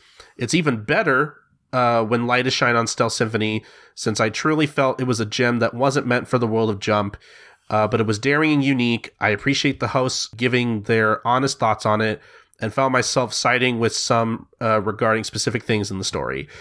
So again, I think Maxie and I could say that we really appreciate the feedback on the Stealth Symphony episode, because Stealth Symphony, I think, is like legitimately probably one of my favorite manga now after discussing it, because it's legitimately like a really good like Axe comic. Every time I've talked fresh about it, or like recently where I finally read through the volume editions, which have like amazing extras. I think it was you who actually tipped me off to that and made me buy the whole thing, because you're just like, yeah, there's extra bits in here. Oh yeah. Like it's so rewarding to revisit Stealth Symphony in a way that I think a lot of longer Jump manga aren't. Like it manages to be that rewarding over 3 volumes, especially just as you see how everything was seeded to fall apart early on, like deliberately. God, and the episode was so good to do, and I feel like if we did the episode again now, it would be somehow the same but different, like, because there's so much more to think about every single time you think about it. I have thought about doing a book club read through for the Patreon for it, if you happen to be up for it. That's just kind of an idea I've had.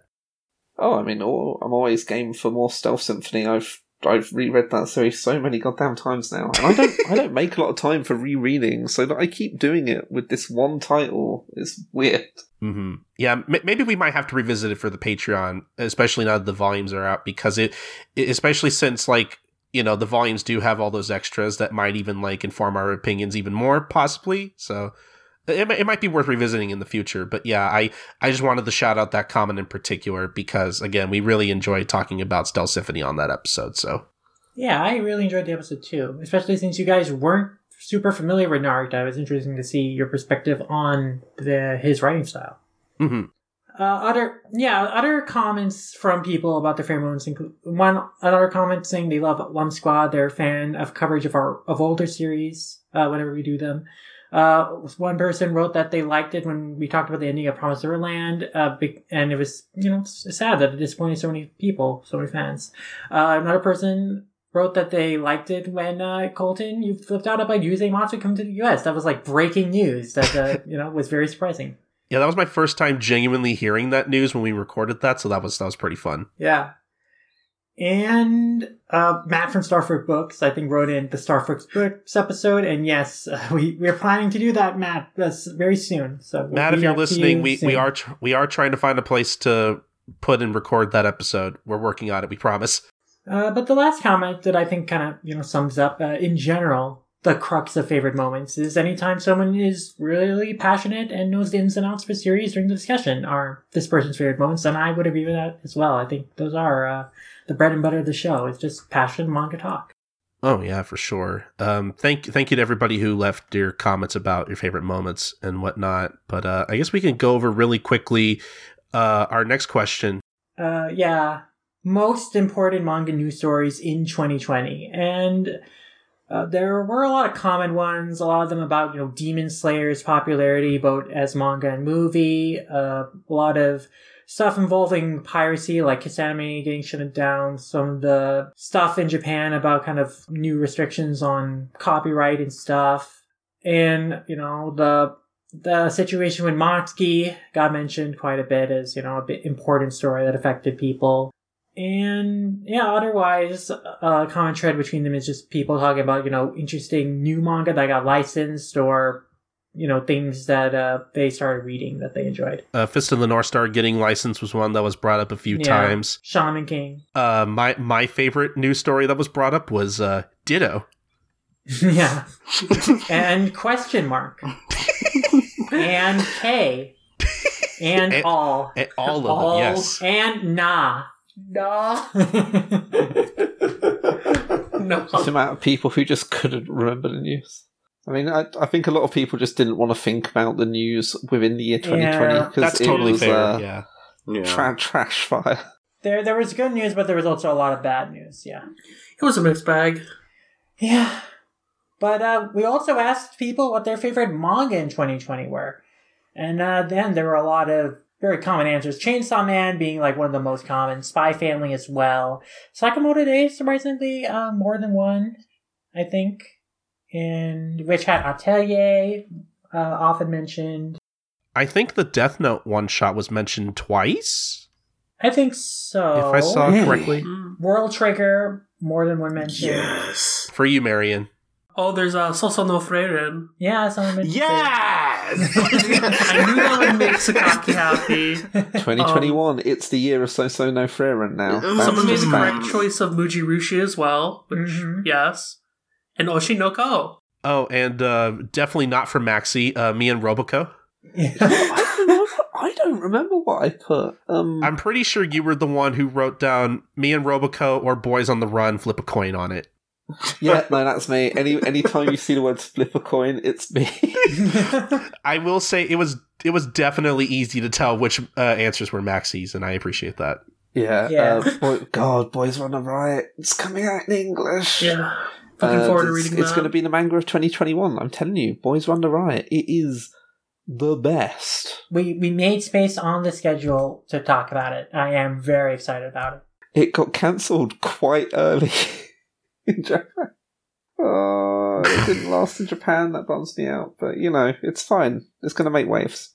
Hopefully. Yeah, I'm also really glad Pop Life is on there, because Pop Life is really good. Mm-hmm.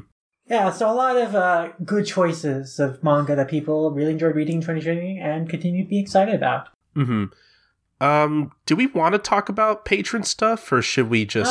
Yeah, we can just mention that we asked people what type of patron bonus pod they'd like to see more of. This was also kind of just to lead into another podcast, the Patreon series idea that we had about anime watchers, just to really gauge interest on that. And indeed, people are interested in that, because the most voted on categories for Patreon bonus pods people are interested in are, both with 18% of the vote, Anime Watch Juice and Book Club. So, yeah, it looks like people are interested in the idea of Anime Watch Juice.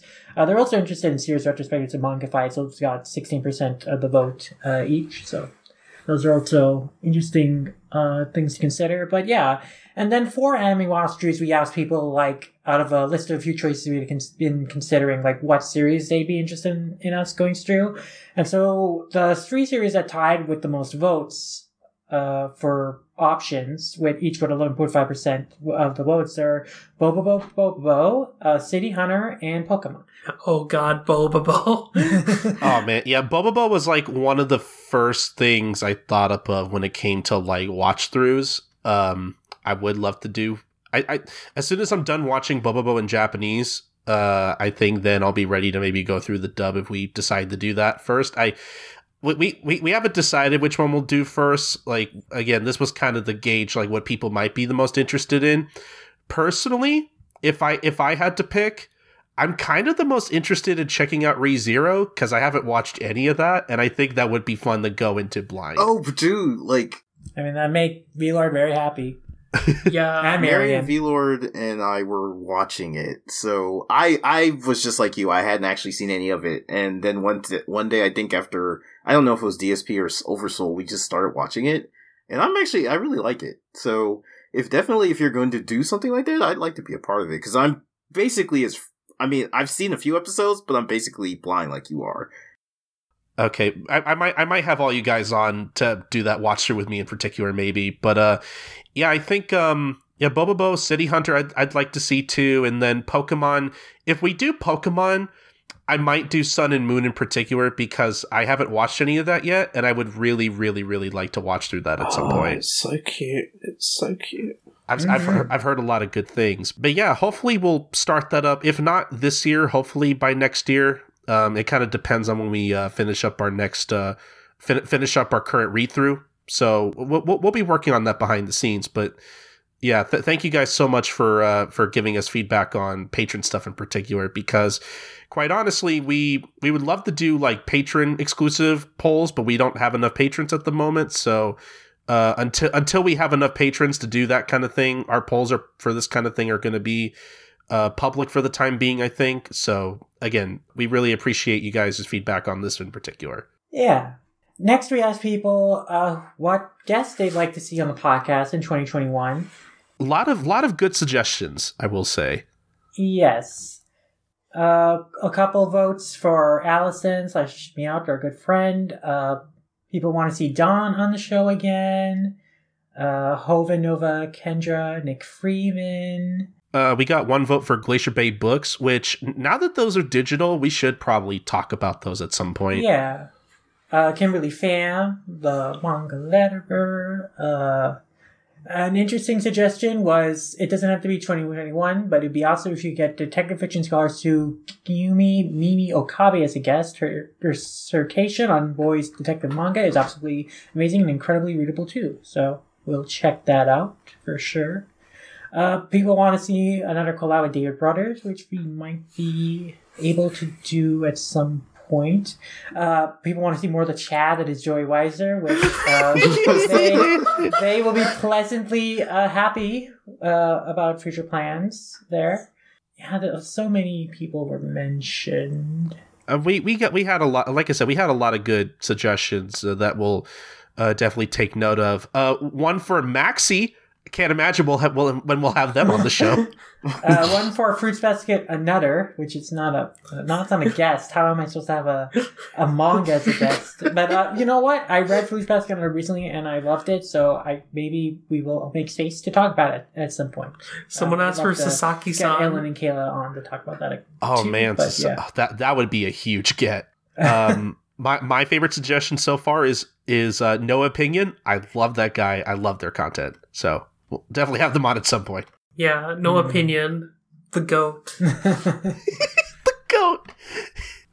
But no, yeah, we'll definitely take all these into consideration. Again, thank you for your feedback on that in particular. Yeah. And we also asked people what topics they'd like us to discuss on the podcast in 2021 and beyond. Again, a lot of good suggestions.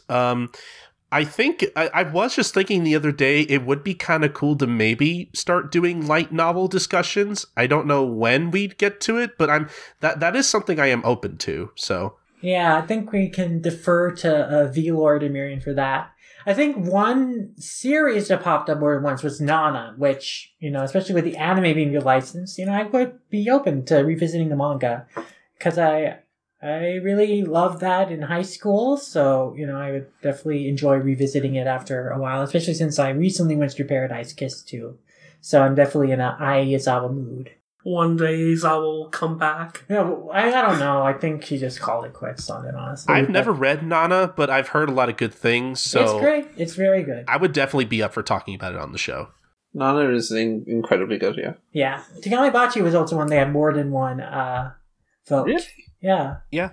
I shouldn't be that surprised. It's just it's not a series you think about a lot nowadays, really, is it? I mean, they mention it. It's on the Jump app. Like, it's pretty available. Like that feels like something we should get to at some point because I've been interested in reading that too. Do you feel like the author was trying to like just fuck with everyone by only having the series last exactly 99 chapters? Maybe. Yeah, honestly. Honestly, when I see people get so close to 100 chapter mark, I'm like, man, you could have just gone to just one more or just a couple more to get to that round 100-ish chapter mark. They don't want us to have that satisfaction. No.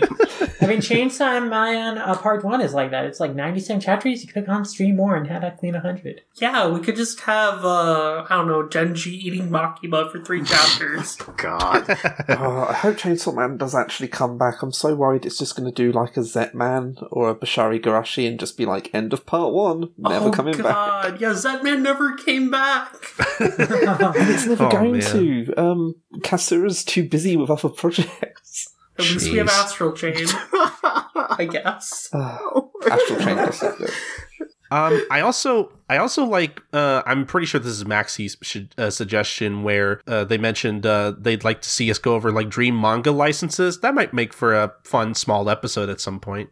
Yeah, fun. Yeah, I think that might have been me because I keep obsessing over this stuff. Like I recently did that wanting to launch Jump Classics line thing that like loads of people got in on. Fucking Mike Toole got involved in it. Like that was awesome. That was pretty cool. But like, I also appreciate the suggestions for yes and E. I mean, it could be level E. no. Well, this is the thing. E is clearly level E, and yes is about Roundabout, the ending song to the first series of JoJo. It's a JoJo follow-up episode. God, I don't remember what I remember. I did this, but I don't remember what I put at all. I think I'm the person that put light novels. Maybe. Just trying to get yourself more work on Manga Mavericks. Yeah, but again, good suggestions. And I think we can move on to final suggestions portion of the survey. Yeah, we asked people to take the survey, any final suggestions, thoughts, comments, criticisms for us, for the show, help us figure out what we're doing right and what we could improve on. And there were a lot of interesting, suggestions here. I mean, a lot of people said just, keep up the great work. And yeah, thank you guys. Really appreciate, you appreciating the show and enjoying us. And yeah. I do want to read this one that says more Colton opinion, hot take, Rent, thought, let it be year of Colton. Yeah, I got a fan. But we also there's another interesting comment I want to read. Subscribe to Wensleydale Cheddar. Listen to the Duckface Diaries, a World Trigger podcast dedicated to covering the World Trigger manga volume by volume. Ha! Now you had to read it out on the pod. Soon the gap between our subscription numbers will dwindle, and we will overtake you, our eternal rivals, in our race to become the rightful overlords of the manga podcasting world. Wait. What do you mean more popular manga podcasts exist? Curse you, McDuck! I very much appreciate that comment, Vince Liddell. And yes, we do recommend Duckface Diaries, World Trigger Podcast. They're doing a great job going through the manga volume by volume. They had Chris Lagers from UK Manga Recap on their most recent episode, so definitely check that out. It was a really fun one. If there's anybody that could rival Marion's love of World Trigger, it's definitely Wensleydale. Yeah, for sure. Someone needs to get Marion don't sell late short. Come on. They do run the Osamu fan club. I guess that's true. There are some other really interesting comments, though, that I want to mention. Like, again, to go back to the timestamps mentioned, like, people do appreciate the timestamps. They're handy whenever they want to skip what I consider to be spoilers or getting back on track whenever I get interrupted or fall asleep whenever Apple Podcasts adds warranty. Keep up the good work. So, yeah, glad they appreciate the timestamps. And there is some suggestion of, like, I know you guys haven't been uploading the YouTube channel since 2 months ago. So, yeah, I do need to get back on uploading the podcast and YouTube. So that's definitely something I hope to be rigor with this year. People like vintage manga discussions, like top discussions of classic titles, more bite-sized content, mainly on, the YouTube, again, returning to updating the YouTube. There was one comment about the Discord server, which I think we should just make, like, public instead of just Patreon, because like... I mean, probably, there's not enough people in there right now for it to be active, so I think opening it up for, like, more people to join in would be better. So we should probably just share the link again. And more Lump Squad, which, again, I hope to return to doing that more regularly this year as well. And do a manga giveaway, which... we're doing with the survey, and I guess that brings us into, like, the final question, which we're not going to spend much time on. I just asked people, like, if they win the giveaway, which volume they'd like as a prize, and pretty much everything that I offered for the giveaway is something people are interested in. The most they're interested in is Totally Bound Hanako-kun, so a lot of attention there. But, by the time you're listening to this, the giveaway winners should be contacted, and hopefully their prizes will be on the way. So, I mean, again, thank you, everyone, for taking the survey, and, for the giveaway winners, I hope they enjoy the books when they receive them. Mm-hmm. Yeah, I mean, seriously, guys, thank you so much for taking the survey. Again, your feedback this time around especially was very helpful in helping us make some decisions about how to run the podcast moving forward. And and I guess we should also, in general, thank you to everybody who's ever, like, been on the podcast, everybody who's in some way contributed to the show. It's just so weird to think that this show has been going on for 5 years, and hopefully will go on even longer. So, yeah, I mean, it's just wild to think of how much the show has grown again. How many people we've met and talked to, and it is incredibly transformative. And I am really just blown away by where it's taken us. So, yeah, I mean, just thank you. It wouldn't have been possible without, you guys listening and participating. And I hope you continue to join us on this journey through the world of manga for years to come. And also, special thanks to all of our cool friends and guests who joined us for this episode for way longer than we thought we were going to record. So thank you, guys. Yeah, Manga Mavericks curse once again in full effect. Yeah, but it's cool. We all feed into the curse. It's like a spirit bomb. And we all got to learn a little bit about the audience, including their strange taste in people. I don't get that at all, but alright. It's your audience. But yeah, we can't thank you guys enough for helping us with the show throughout the years, and we're really looking forward to more episodes with you guys in the future, so. Of course. It's an honor to be on. Like, you guys are really doing great work in the world of manga. I can't overstate that. Thank you.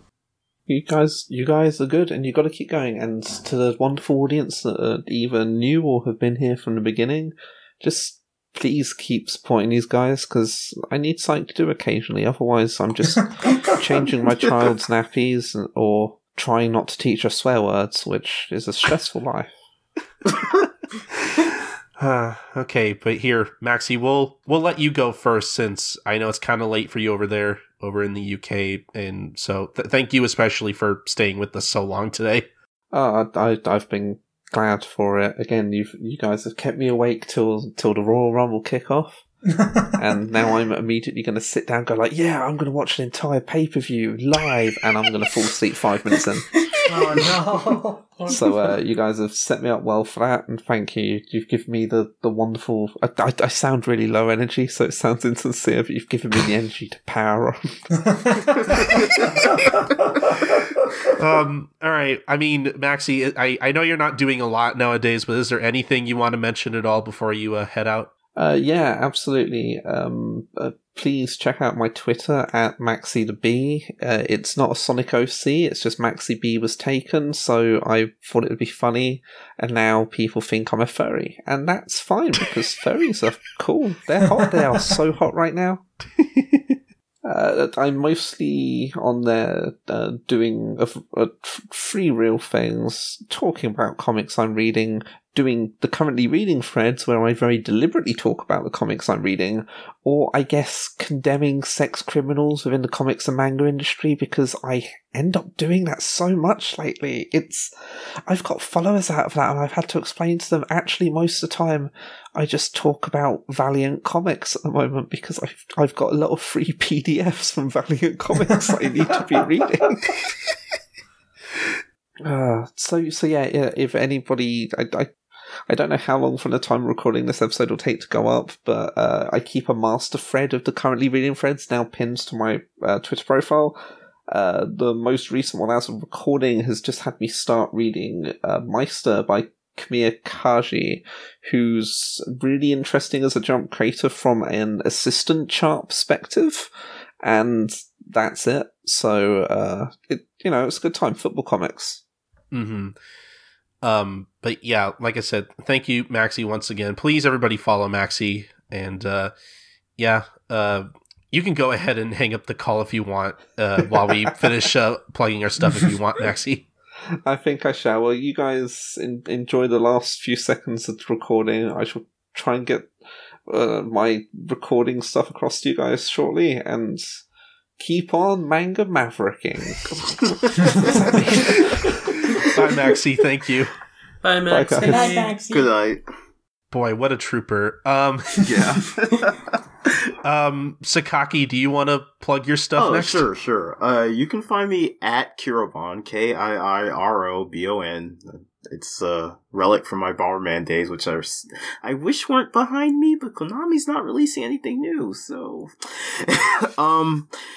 You can find me at WSS Talkback, which is for my weekly Shogakukan edition Twitter, which is where we talk about Shonen Sunday. Shonen Sunday's the focus, but we try to focus on everything that's Shogakukan, because they aren't helping themselves, unfortunately.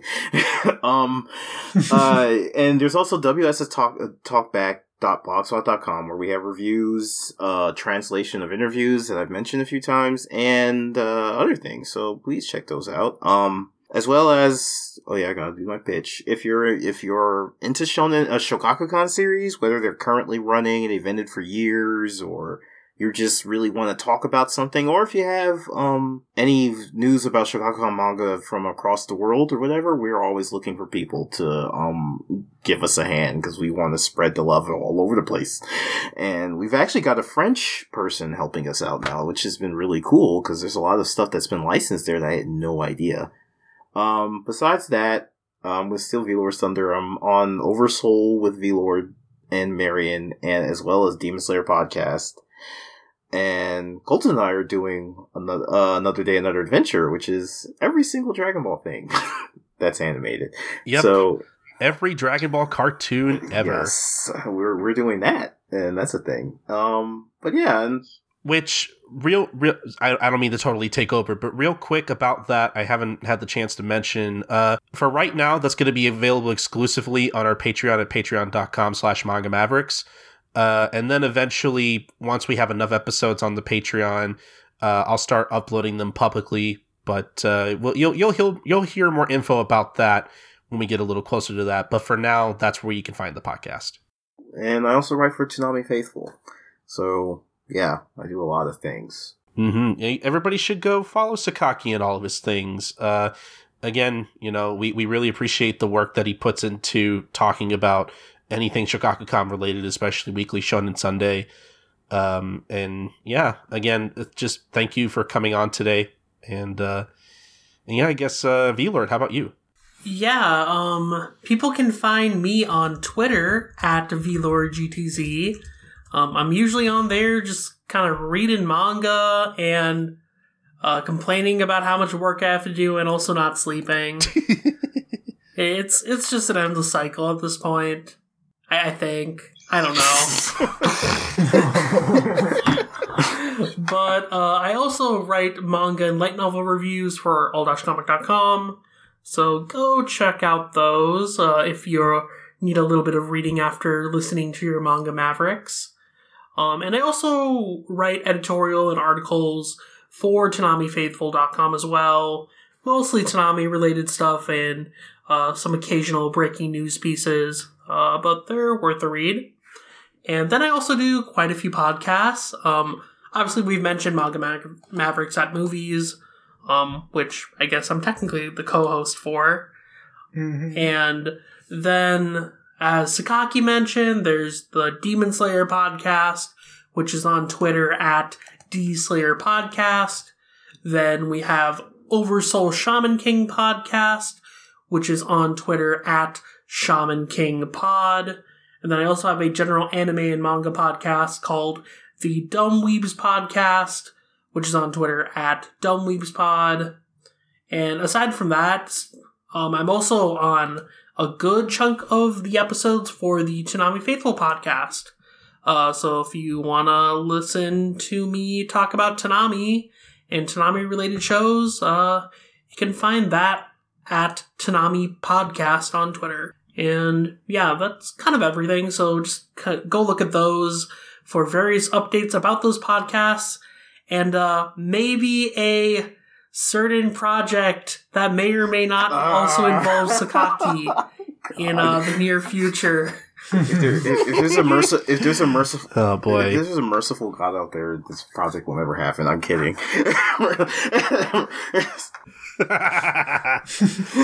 Oh boy.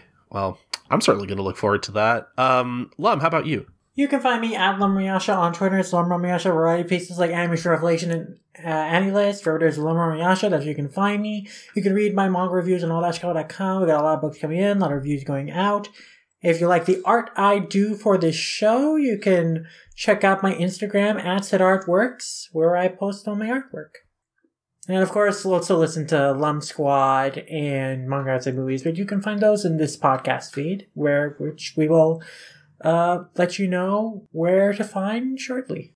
All right, and as for me, I'm Colton. You can find me on Twitter at SniperKing323. I also host a few other podcasts on the side as well, besides Manga Mavericks here, all of which you can find links to over at my personal blog at coltoncorner.wordpress.com. Over there, I have a page dedicated to whatever podcast I'm doing or have done in the past. And so, yeah, if you want to listen to my other stuff, like One Podcast Prevails in particular, or basically anything I do for the SSA network, the Ass Backwards Anime Podcasting Network, they're all listed over there, links and all. Go over there. Again, that's at coltoncorner.wordpress.com. But as for Manga Mavericks and the podcast, you can find every episode of the Manga Mavericks podcast over at allcomic.com. That's where we post every episode first. Unless you are a patron of ours at patreon.com/Manga Mavericks.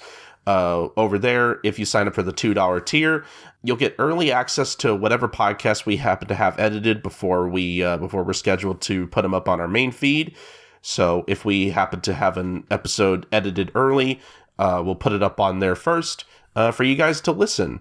But if you're more interested in maybe some newer content, you can subscribe to our $5 feed, in which you'll get access to a new monthly bonus podcast at the end of every month, as well as our podcast backlog. And so, yeah, over there you'll have access to hours and hours of bonus content we've uploaded over the past nearly 2 years of our Patreon being open. Right now we are doing a kind of a mini-series read-through podcast kind of thing called the Manga Mavericks Book Club, in which we are reading Saint Seiya, the original Saint Seiya manga from Masami Kurumada. And yeah, that's been a lot of fun. I've been doing that with my good friend Doctor, again from the Ass Backwards Anime Podcasting Network. It is our first time going through Saint Seiya, so we're reading it basically 100% blind. And so yeah, that's been a lot of fun. By the time you're listening to this, a new episode of that should be coming out soon on our Patreon. And again, yeah, if you want to listen to that, again, along with a backlog of a bunch of other podcasts we've uploaded over the past few years, you can find those exclusively on our Patreon at patreon.com/Manga Mavericks. It's really the best way to support us and the show and everything we do here. So please go over there and sign up if you're interested. We'd really appreciate it. And then as for everything else, you can follow us on facebook.com/all.comic or on twitter.com/allcomic_. But if you want to follow Manga Mavericks specifically, you want to follow us at manga_mavericks or on Tumblr at mangamavericks.tumblr.com for all the latest updates on the podcast. Subscribe to our YouTube channel at youtube.com/mangamavericks, where we post different excerpts of the podcast and maybe even some exclusive content every once in a while. Again, that's at youtube.com/mangamavericks. Email us anything at mangamavericks@gmail.com. Do you have any particular manga that you want us to talk about, or any manga that you're reading that you just want to let us know about? What are some of your favorite moments and guests and favorite who's its and what's its from the podcast? Just send us an email, let us know. We love getting emails and we'll read them on the show. Again, you could send those to us at mangamavericks@gmail.com. But the most important thing, guys, is that you subscribe, rate, and review us on Apple Podcasts, or basically wherever you're listening to this. On Apple Podcasts in particular, if you leave us a rating and a review, it really helps the visibility of our show a lot. And in general, we just appreciate any feedback we get on the podcast. So, yeah, if you got a minute, go ahead and do that. We'd really appreciate it. All right, but that's going to be about it for the show. This has been episode 150 of the Manga Mavericks podcast on allcomic.com. We will see you guys next time for episode 151. Bye, guys. Sayonara. Good night, everybody. Mwah. Later.